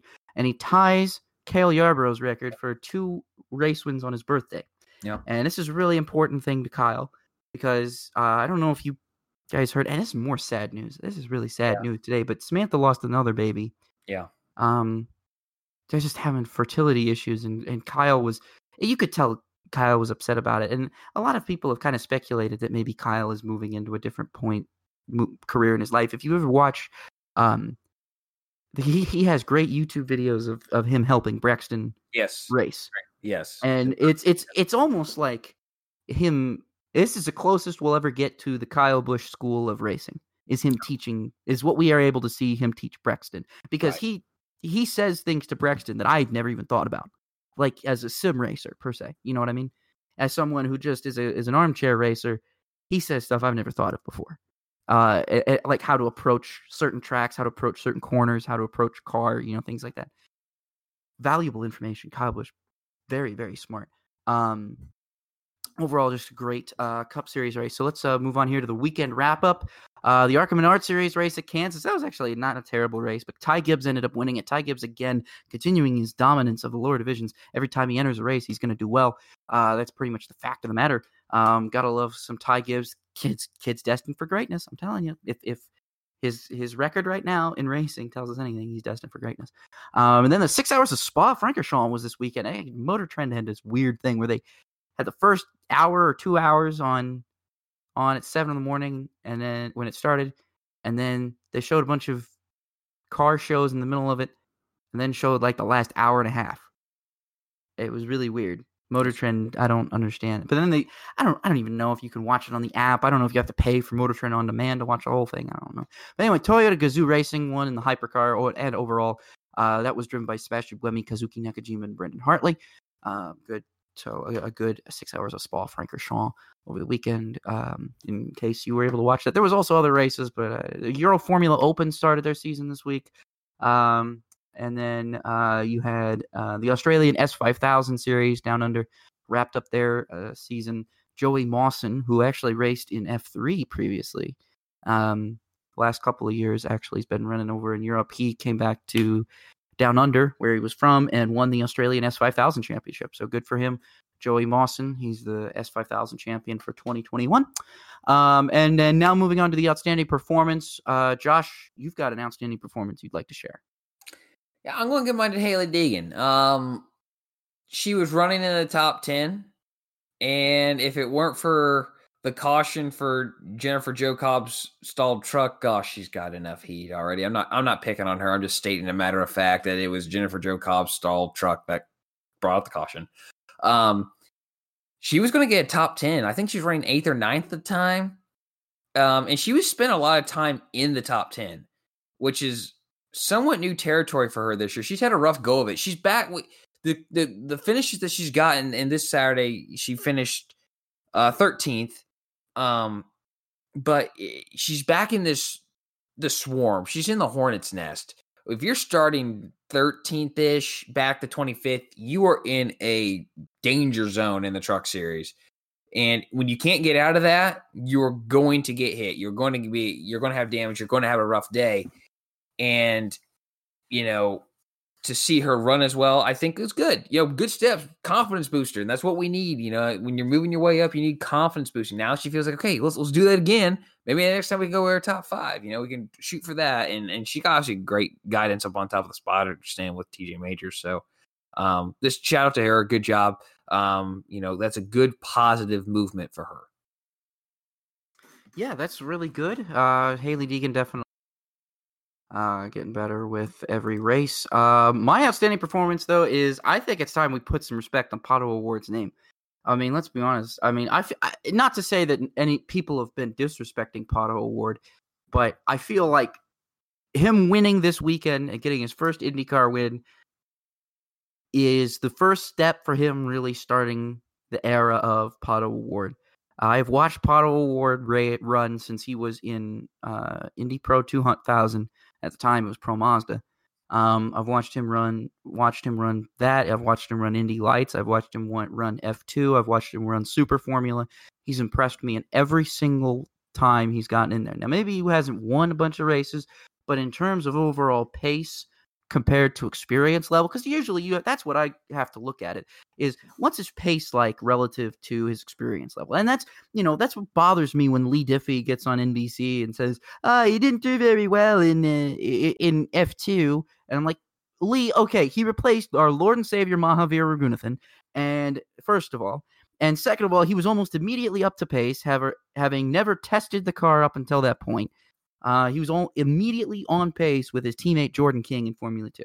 Now, of course, he didn't set anyone. He didn't score points. He didn't, but who cares? Neither did Jordan King.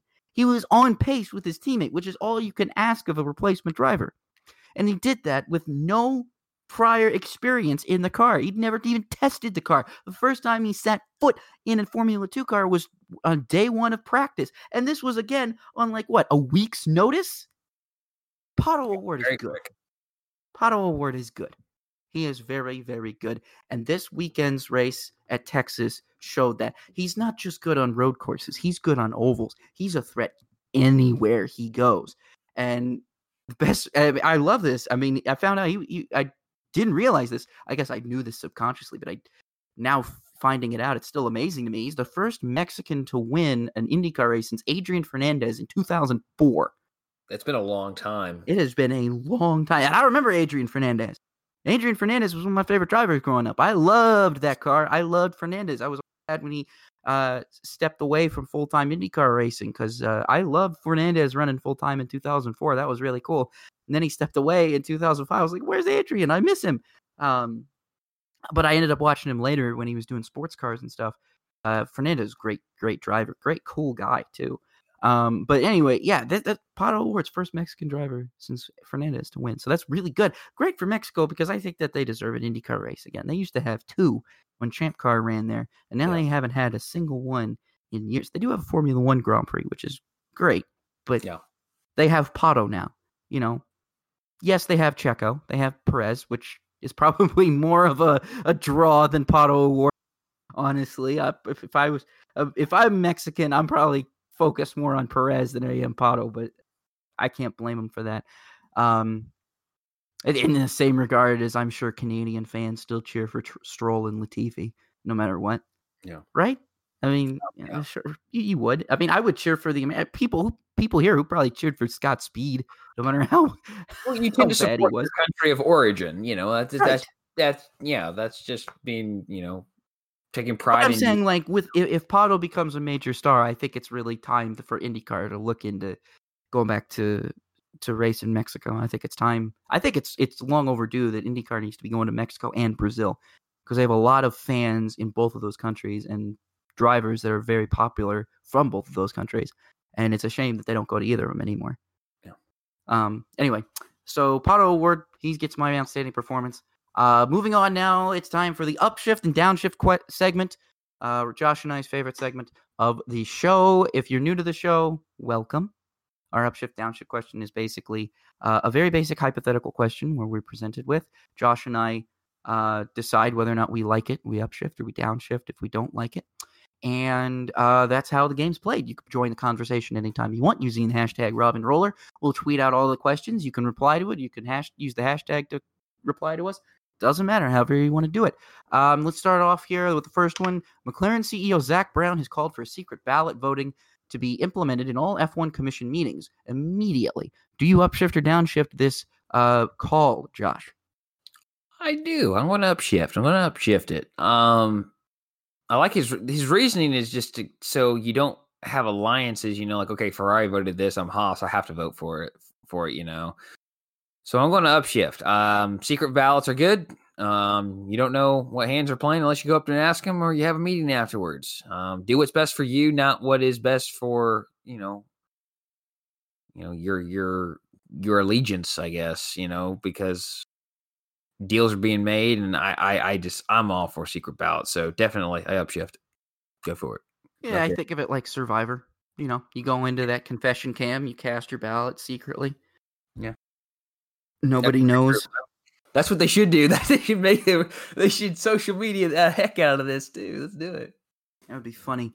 I'm gonna upshift for that same reason. I mean, it's really a no-brainer to me, especially given the reasons you stated. I think Formula One would benefit from that because you would see probably more rules opened up for the benefit of the teams rather than the benefit of Ferrari. You know what I mean? And I think that's what F1 desperately needs. Major teams, Well, no, I'm saying for years Ferrari has had a bigger pull in FIA meetings than any other team, and so that's kind of why I mean that. You don't want Ferrari to have such a big pull. Everybody knows, okay, well, if Ferrari says this, well, if we don't do this, we could get in trouble or we could have problems later. I think it's better if if stuff like that's kept anonymous.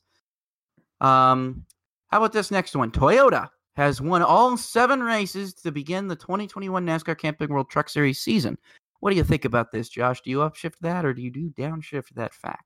Well, you have to downshift for parity, right? I mean, it's not looking very good for Chevrolet or Ford, but also Ford just doesn't have the numbers. I forget Ford even has trucks outside of ThorSport. Yeah, they don't have ThorSport anymore. David Gilliland Racing. I mean, when you look at it, I keep forgetting that. Yeah, they really only have 2 full-time Ford trucks that are competitive. I always forget Roper that runs fact. Fords, but it's going to be difficult to see a Ford in victory lane this year. Chevrolet, GMS kind of needs to get their act together. We don't know quite what's wrong with them this year. They just started off really slow, and Niche Motorsports obviously has been missing a step there. But yeah, I mean, you have to downshift. Even if you're a Toyota fan, and you're going to support anything Toyota, it's not good to see just one manufacturer kind of run away with it like that. So I'm going to downshift. Personally, I'm neutral on this. I don't care one way or the other. I'm sad that the parity in the Truck Series is not any better, but this is not something that's occupying much thought in my mind, to be honest with you. And I hate to say that because I don't want to put any disrespect on the question because it is a legitimate question. It's a very good point. I mean, very seldom do you see that much domination by one manufacturer this early in the season. But for me personally, it doesn't. I don't really care one way or the other. I just think it should motivate other manufacturers to step their game up because if Toyota is the only one that's really putting money into the Truck Series, like I think they are right now, then if anything, it should just really be motivating Chevrolet and Ford to get more on board with the series if they're getting dominated that badly by Toyota. So that's why I don't really see it as that big of a deal. So I'm going to put it in a neutral. That's just me. How about this? Going on to the next one here, third to last one, penultimate one. Is it time to pull the alarm on Bubba Wallace and 23XI Racing?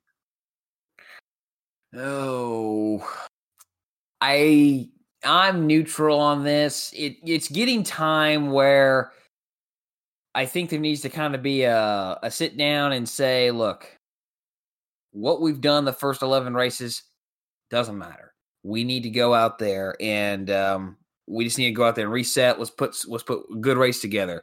Let's put a second good race together. Right now, they're not able to complete a race. I mean, they were running decent, and then he hits the wall. And I think that's kind of been a constant this year where they've had a good run going, and something goes wrong. Whether it's Bubba's doing, the pit crew's doing, the car's doing, the field, another competitor's doing, something has gone wrong. The good news is they're 21st in points. I think is where they're at, and they're not too far out of 16th.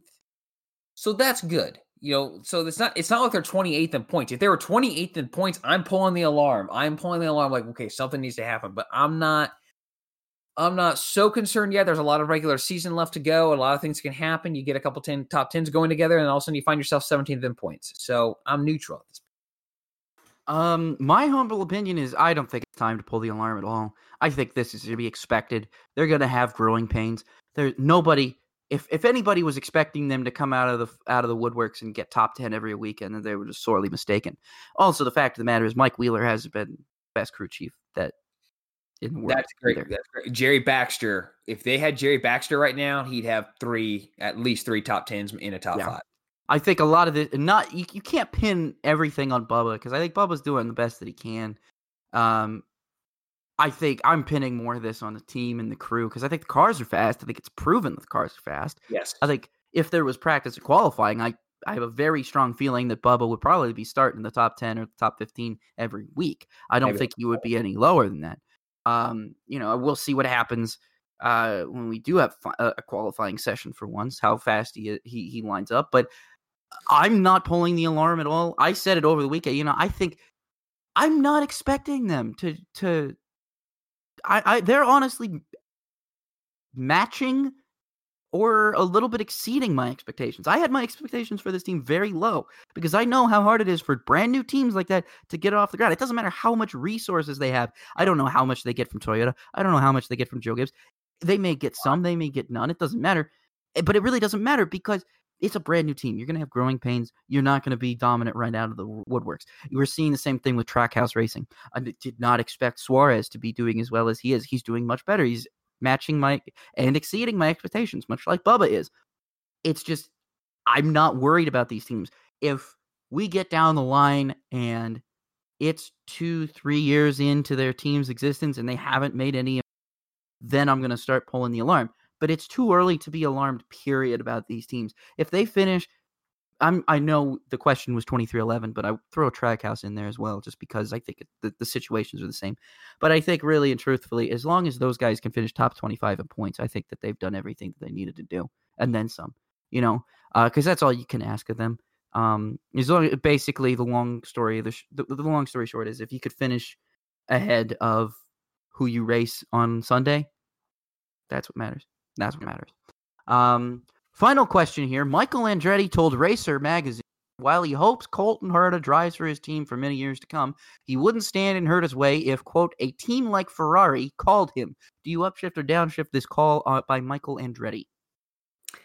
I upshift because I think it's Michael Andretti looking at the bigger picture. Not that it's imperative that F1 have an American driver. I think he knows that Colton Herta is extremely talented and is a great talent, and that if you could get him in an F1 ride that was a competitive, like a Mercedes, a Red Bull, a Ferrari, a McLaren, and even to an extent an Alpine, and he does well, that's going to give a lot of rep points to IndyCar. But I also think he knows too that it doesn't hurt to have an American in F1. I think that's maybe a kind of a secondary point, but I upshift at this because I think this is Michael Andretti looking at the bigger picture. So, and I like his candor and I like his honesty. Like, hey, if he gets a call from Ferrari, I'm going to do it. But he didn't point out a team but if he gets a call from Haas, I'm going to say no. Don't do that. He didn't point out a team specifically, but he did allude to that. So, I upshift. Well, my take on this is honestly, Michael Andretti's been there. I mean, he got a call from McLaren, and he took that call. And like I've always said, what did that tell us about Michael Andretti? It told us he's the greatest IndyCar driver in the whole wide world, but he's no Ayrton Senna. I mean, that's what it said, and that's not an insult to Michael Andretti. I mean, anybody you get paired with in Formula One is going to be tough to beat. I mean, if Colton Herta gets a call from someone like Ferrari and he's paired with someone like Charles Leclerc, good luck. Good luck, Colton.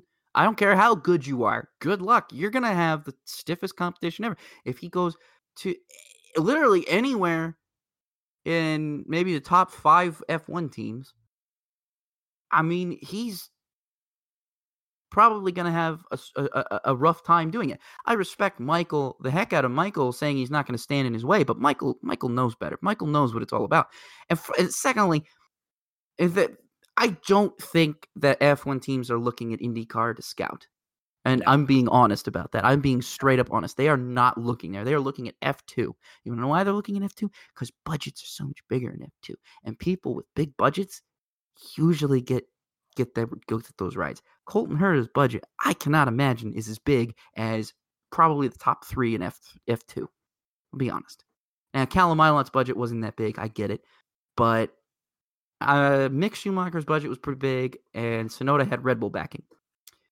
Mazepin had a lot of money. There's a lot of other drivers that have a lot of money that'll probably get picked before Colton Herta. And that's just, I hate to be that guy, but that's just the reality of Formula One. That's just how it is. It's so expensive to race in Formula One, and unless you're bringing, 6-figure sponsors, I just don't see it being a possibility. So, I upshift Michael Andretti being all cool with it, but I just downshift that it'll happen. I think we're saying Colton deserves a Formula One ride. He deserves, he deserves. But what are the odds of him actually getting it? Or what are the odds of Ferrari actually calling him? Very, very little. I don't care how Colton could go out there, win the 500, win the whole championship 3 times over. It's not going to change anything. Does Scott Dixon get calls from Formula One teams? Probably not. Probably not. And he's one of the most accomplished IndyCar drivers of this generation. He has probably enough super license points to get into a Formula One ride right off the bat. But nobody's going to call him because they're not looking there. He's, number one, too old, and number two, it's not who they're looking for. They're not looking for someone like that. They're looking for the next big thing that can come out of Formula One that could bring a lot of money.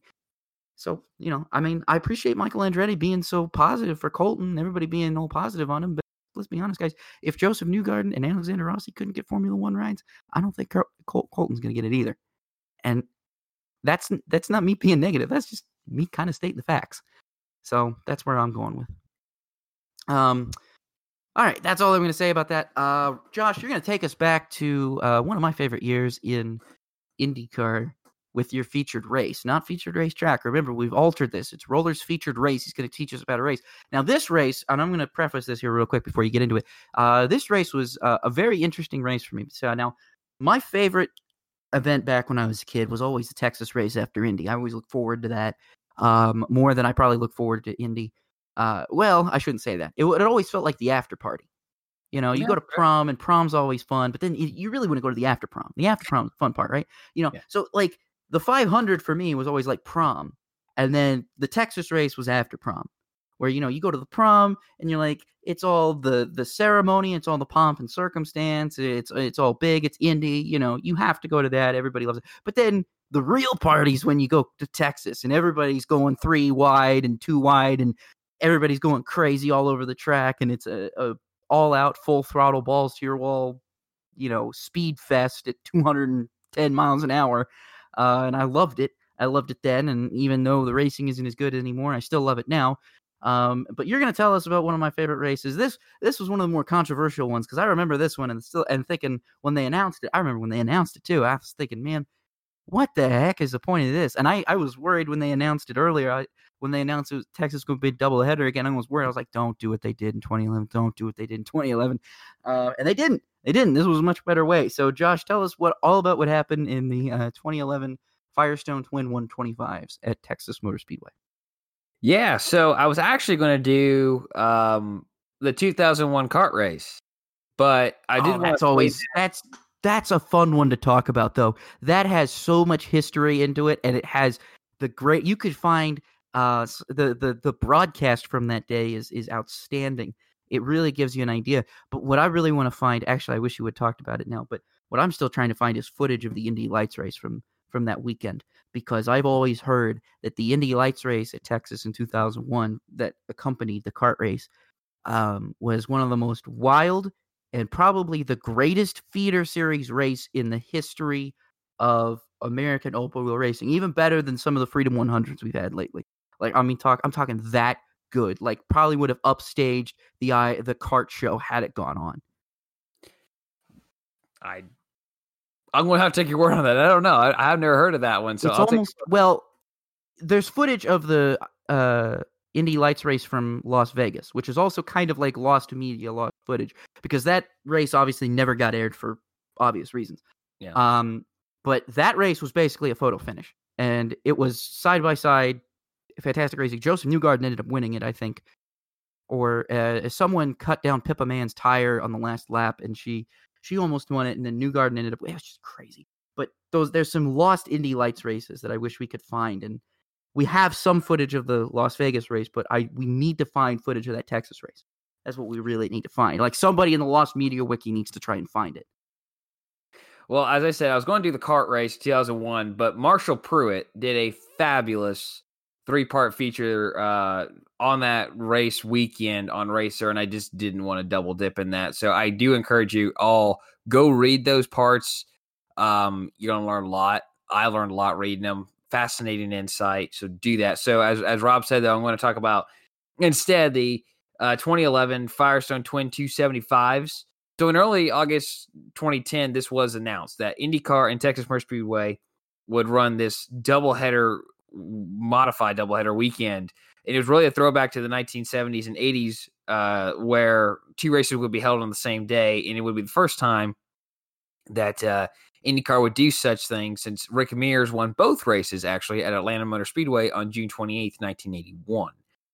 So these races would be 275 kilometers in length. There would be a halftime break to kind of celebrate the winner and then to exchange information with your crew, set up the cars again for race number 2. But both race winners would be official IndyCar wins. So, in the record books, as you go on Racing Reference, you can see that there are 2 winners from that race weekend. And each race would be 114 laps in length. That's where 275 kilometers kind of comes out to. So the starting lineup for the the first race on Saturday was determined by Friday qualifications, which was won by Alex Tagliani in a Sam Schmidt Honda, followed by Dario Franchitti, Will Power, Takuma Sato, and Ed Carpenter. To just show the test of time, too, that 4 of those guys are technically, 3 of those guys are racing full time, but Tagliani, you never know, he could come back and race. He still races some races.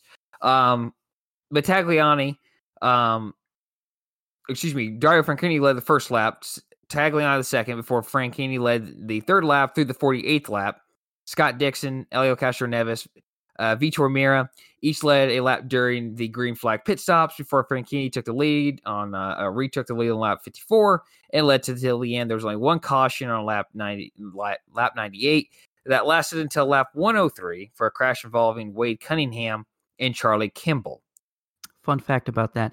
Wade Cunningham, that was what actually drove the car that Dan Weldon won at IMS, and he wrecked it.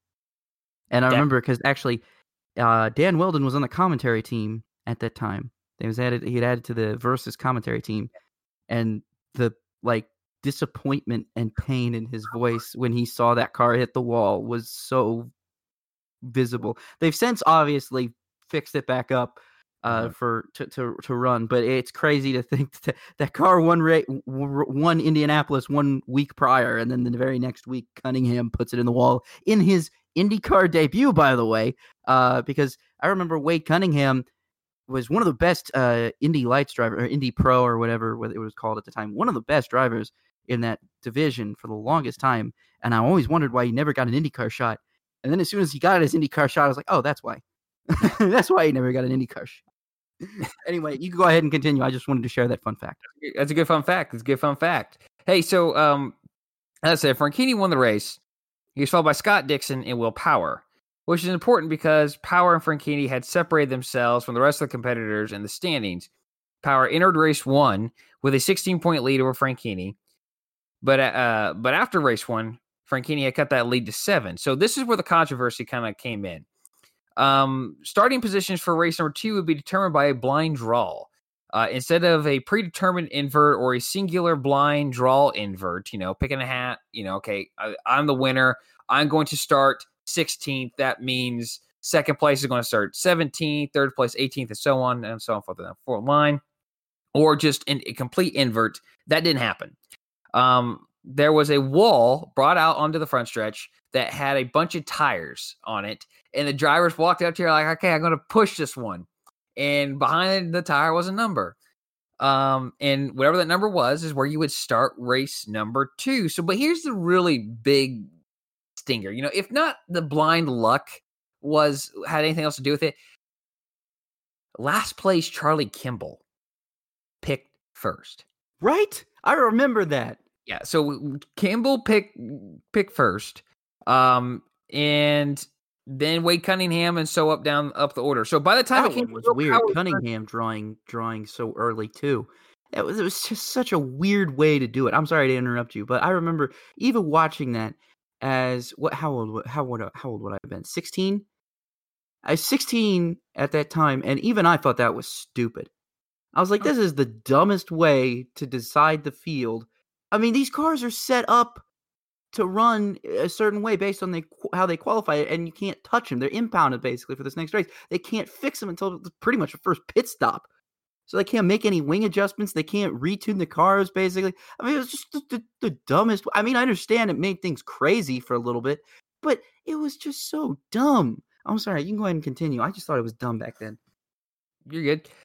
So when it came to Will Power's turn to pick, there was only 3rd, 18th, in 28th remaining. Power drew third. Then Dixon picked 28th, and that left Franchitti with 28th. This obviously meant that one of the fastest cars at Texas that Saturday had a massive track position advantage over the others in the upcoming race. That being Power, especially when it's a championship contender, Franchitti, starting 28th. So, Power actually wound up winning race number 2, and Dixon finished second again. But Franchitti only got to 7th, and there were no cautions. There was no time for Franchitti to benefit from a bunched-up field, and now Power exited Texas with a 21-point lead over Franchitti. So Will Power had this to say after the race, quote, "It was definitely unfair for Dario. For him to start 28th and me 3rd is unfair. It's as simple as that. Otherwise, it would be a fierce battle for the whole race. But to me, it was unfair. Splitting the race in half was fine, and the draw was fun for the fans, but it makes it that much tougher for a guy like Scott Dixon to come from 18th to 2nd. That's a heck of a drive, but for Dario, it's really unfair." Then Dario Franchitti didn't hold back his comments either, so he said this: We should have never been in that position to start with. To have a championship round and draw it out of a hat was a joke. It is a joke. We drew 25 spots behind Will. It's no fault to Will, but that is a massive handicap. Through no fault of our own, we gained 21 places, but lost a massive amount of points. So again, remember, he ended race 1 with a 7-point deficit. Now he's 21 back. Mm-hmm. Yep. So to continue what he said, that made me mad. I'm sitting there thinking I won the first race, but my emotion right now is pissed off at the hand we were dealt tonight. Then he added a quick whip. This was Las Vegas, not a championship race. We might as well roll the dice to see who won tonight. Which I want to throw into that. When he says Las Vegas, it actually brings up a good point. I really think the 2011 championship could have gone a whole bunch of different ways. First of all, it started here. It started here where they basically kind of tried to screw Dario out of the championship. And then you basically had Dario and Will fighting the whole summer, and we never really got a full payoff. But it really makes me wonder. I feel like Dario he ended up winning the championship in the end. But at the same time, I look at that and I think to myself, there were so many other opportunities there, at least 2, where we could have had a different outcome had the playing field been fair, or in the case of Las Vegas at the end, had things gone a little bit better. There were a lot of situations in there where Dario and Will just both got screwed that year because of IndyCar, basically a bunch of gimmicks out of IndyCar. And it's tough to say, but it's the truth. Anyway, you go ahead and continue. This race is end season is very fresh in my mind, so I have a lot of things I would want to add ahead of time, but I don't want to take away too much of your spotlight. You're good. Franchitti then added that he believed the field, all 30 cars, should have simply been inverted, with himself starting last, Dixon 29th, and Power 28th, then placing Kimball on the pole, Cunningham second. He understood at the time that while IndyCar and racing is a sport, it is also entertainment, and that the draw did add pure entertainment, not a balance with its sport. Franchitti also believed that inverting the entire field would have been more entertaining. Obviously, he would have been right. He would have been right. And inverting that field, that was a 30-car field. Yeah. That was a 30-car field that entered that race. You had basically some of. I just can't imagine what kind of race you would have had. You probably would have had a way better race than what you got. That second race running caution free, it was not that good. 2010 was a better Texas race, I'll be honest with you. But you would have gotten a way better show inverting the field. It would not have been safe. It would not have been safe because there was, again, going back to 2011, and I have to mention Vegas again, there's a lot of drivers that were out there that should not have been out there. And unfortunately, Wade Cunningham is one of them. There's a lot of drivers that were out there not just in that Texas race, but in the Las Vegas race as well that shouldn't have been out there. And, yes, inverting the field would have been more fair and more entertaining, but it probably would have been a lot more dangerous. So hindsight's 2020, but I think at the time, Dario's comments were correct. They might not have aged as well, but at the time, I think his comments were correct. I can't argue with you there. So to kind of cut some stuff out here, but Power, was obviously, very sympathetic to Ganassi. He, even though he won, he understood, how this could impact the championship without kind of directly saying that. Danica Patrick, she expressed her frustration as well. But she applauded IndyCar for trying something, even if it was a little gimmicky, because you got to get viewers, you got to have viewers to pay the bills, and she was a fan of anything to get people in the stands, but this probably wasn't the right way to do it. And Danica should have had the right to have been the most mad because she finished second at Texas the previous year, so she was probably someone who had one of the better shots to make an upset with maybe in an inverted field, and she never really got that opportunity. If anyone, Danica had the right to be upset there because, like I said, Texas was one of her better racetracks. Yeah. So this race may have been a debacle, but it's also been lost that this was Power's 12th career IndyCar victory. That includes 2 wins in kart, but it was his first on an oval. Even if it, again, you lose that in the debacle that took place at halftime and how the second race played out. Rob, you mentioned Dario did eventually win this championship. He was declared the champion following the cancellation of the 2011 IZOD IndyCar World Championship race at Las Vegas Motor Speedway following the fatal crash of Dan Weldon. As the series reverted back to the previous race results, which was the Kentucky Indy 300 at Kentucky Speedway. Franchitti left Kentucky that day with an 18-point lead over Power. Franchitti earned 13 points in his 7th place finish in race number 2 at the Texas races, which he could have easily just walked away, with only 5 points, which would have left him with a larger deficit here. So how this would kind of could have been a very large pivotal point. And Rob, you mentioned it earlier that had this race gone differently and had other races gone differently, how do you change your racing approach the next week in the following races? Does Dario and his team make a different decision that costs them the championship? Let's say they wreck out on the first lap and they're left with only 5 points from that second Texas race. This isn't, NASCAR now, or, even IndyCar doesn't do this, but, you win and you're in. Okay, now you get a points reset. No, this is all year, all season long. And even 1 point could change how him and his strategists thought about, the next month of races. And, to have that, your fate of a championship come down to a blind draw. All right, awesome. There's 3rd, 18th, and 28th left on the board. Will got 3rd. We got 28th. We got a long way ahead of us, and Will doesn't have that much to do. I can't remember who started 1st and 2nd that race, but Will kind of walked away with that race. And, obviously it was just unfortunate for him that the rest of his season didn't play out well when he didn't maintain that 21 lead. Well, I said this on Twitter too, and I still think this. 2010 was the last great IndyCar Classic season of the IRL era, and then 2011 was this weird changing era where, we were pretty much phasing out the old guard. We had a new car on the way, and it was an entirely new era by 2012. It was a totally different series than what was there the previous year. The car counts were lower. The drivers were different. There were some drivers that just never came back. Wade Cunningham's another one. He just never came back.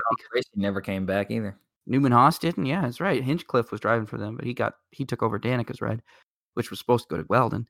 But everything changed after 2011, and 2011 was just this. I don't blame Randy Bernard for it. I understand why he was trying stuff that was different, and he did a lot of good things. I still think him bringing IndyCar back to Pocono was one of the best things he could have done. And still should be the highlight of his tenure as CEO of IndyCar, is bringing IndyCar back to Pocono and getting more ovals on the schedule, which is what fans clamored for so long. What I still clamor for. But this was one of the races that I really felt like back when I was watching this at the time, I was so confused why they decided to decide it on a random draw like that. It didn't make sense to me. And I echoed Dario's statements. I thought it was a farce at the time. Looking back on it, I'm not going to go so far as to say it was as much of a farce as I thought it was back then, mainly because nostalgia kicked in. but I just remember feeling very strongly about how they decided race 2 at that time. So thank you, Josh. I appreciate you bringing into that. It was great little trip down memory lane for me and surely many other people. That's all we've got for this week's show. Josh and I have had a great time presenting this show to us, but it's time to look at what's in the windshield. We've got some racing coming up, and we're excited for it. I'm excited for it. IndyCar is off this weekend, but they'll return on May 15th for the GMR Grand Prix at Indianapolis Motor Speedway Road Course. So that will be next week. In the 15th. But we got Formula E. Formula E is coming to Monaco. They're, again, full circuit with the Mahavir Raghunathan turn 1. And you know what I mean. You go watch Mahavir Raghunathan take turn 1 at Monaco. He does this. He does exactly what Formula E is going to do. Just ignore that. Ignore the whole curb that's there. They're going to take that curb out and make it a big sweeping right-hander. Just beautiful. And that'll be great. That race is going to be on May 8th. So we're looking forward to that. Hey, Formula One is back. We're going to go from Portimao in Portugal across the border, right across to Spain for Barcelona for the Spanish Grand Prix. That'll be on Sunday, May 9th. The Formula 3 season opener will take place at Barcelona as well. Remember, 2 races. One in the early morning on Saturday, if you're in over here in the States, it'll be in the early morning Saturday, and then about 10:45 a.m. the second race, and then the third race will be at like 4:30 or something in the morning, I think. But then, hey, Throwback Weekend. If Fox is taking this all out, I don't know if you see it, Josh, I know you're not a wrestling fan, but they're going so far as to take Throwback Weekend into wrestling. Friday Night SmackDown on Fox is going to be a throwback presentation, so that's gonna be kind of cool. That's gonna be gotta love that the trucks don't have a race on Fox for Throwback Weekends. Instead, we're getting Throwback for wrestling. Great. Fox is contractually obligated to air Friday Night SmackDown, so that's a great deal. Let's be honest. I hate to be this, but SmackDown's probably gonna get more viewers on Fox. It's gonna get more viewers, but you're trying to build, especially a throwback one. Everybody hates wrestling now, but nobody hated wrestling back then. You know what I mean? In the 80s and 90s, nobody hated wrestling. You have Peacock. I just want you to watch one episode of Raw from 98 through 2002. Just one episode and tell me it's not the craziest stuff you've ever watched in your life. I'm sure it's the craziest stuff I've ever watched, but I'm not going to like it. That's fine. I can tell you that right now. And you know what? I'm not going to dig on anyone else, because if that's your thing, that's your thing. I don't have a problem with you watching it. I can just know I'm not going to enjoy it. It's good entertainment. Well, all of Fox is doing a Throwback Weekend, so it's kind of cool that Fox is kind of incorporating all of their properties into this NASCAR thing. This whole NASCAR. This is really just a NASCAR thing. Only NASCAR is doing throwback, but they're being like, no, let's get everybody throwing back. Let's get the WWE. Let's get Skip and Shannon. Let's get Colin Cowherd. Let's get everybody in. That makes it a little less special. I can't say I like that. I can't. You don't like that? I don't like that because of this. I don't like that. I think it's great. I think it promotes the NASCAR product better. I think it gets everybody excited for the NASCAR product.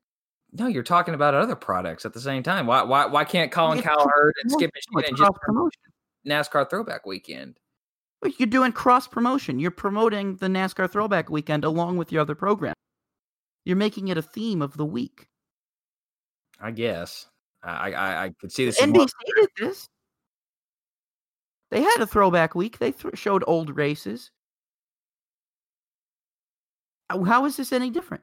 NBC? You talking about NBC? Yeah, when NBC always had, when NBC had Throwback Weekend, they would do Throwback Week stuff. Yeah, but they didn't cross over all their other properties, though. What other properties do they have? That's my point. Yeah, Fox can do this. You didn't have a Sunday Night Football throwback with all of them up there. Well, you're not going to get Al Michaels and John Madden. I mean, I could pray that you will, but it's not going to happen. Well, still. John Madden won't fly, and odds are he's just happy he retired. As much as I want to hear, boom, and Brett Favre could do it better, I don't know.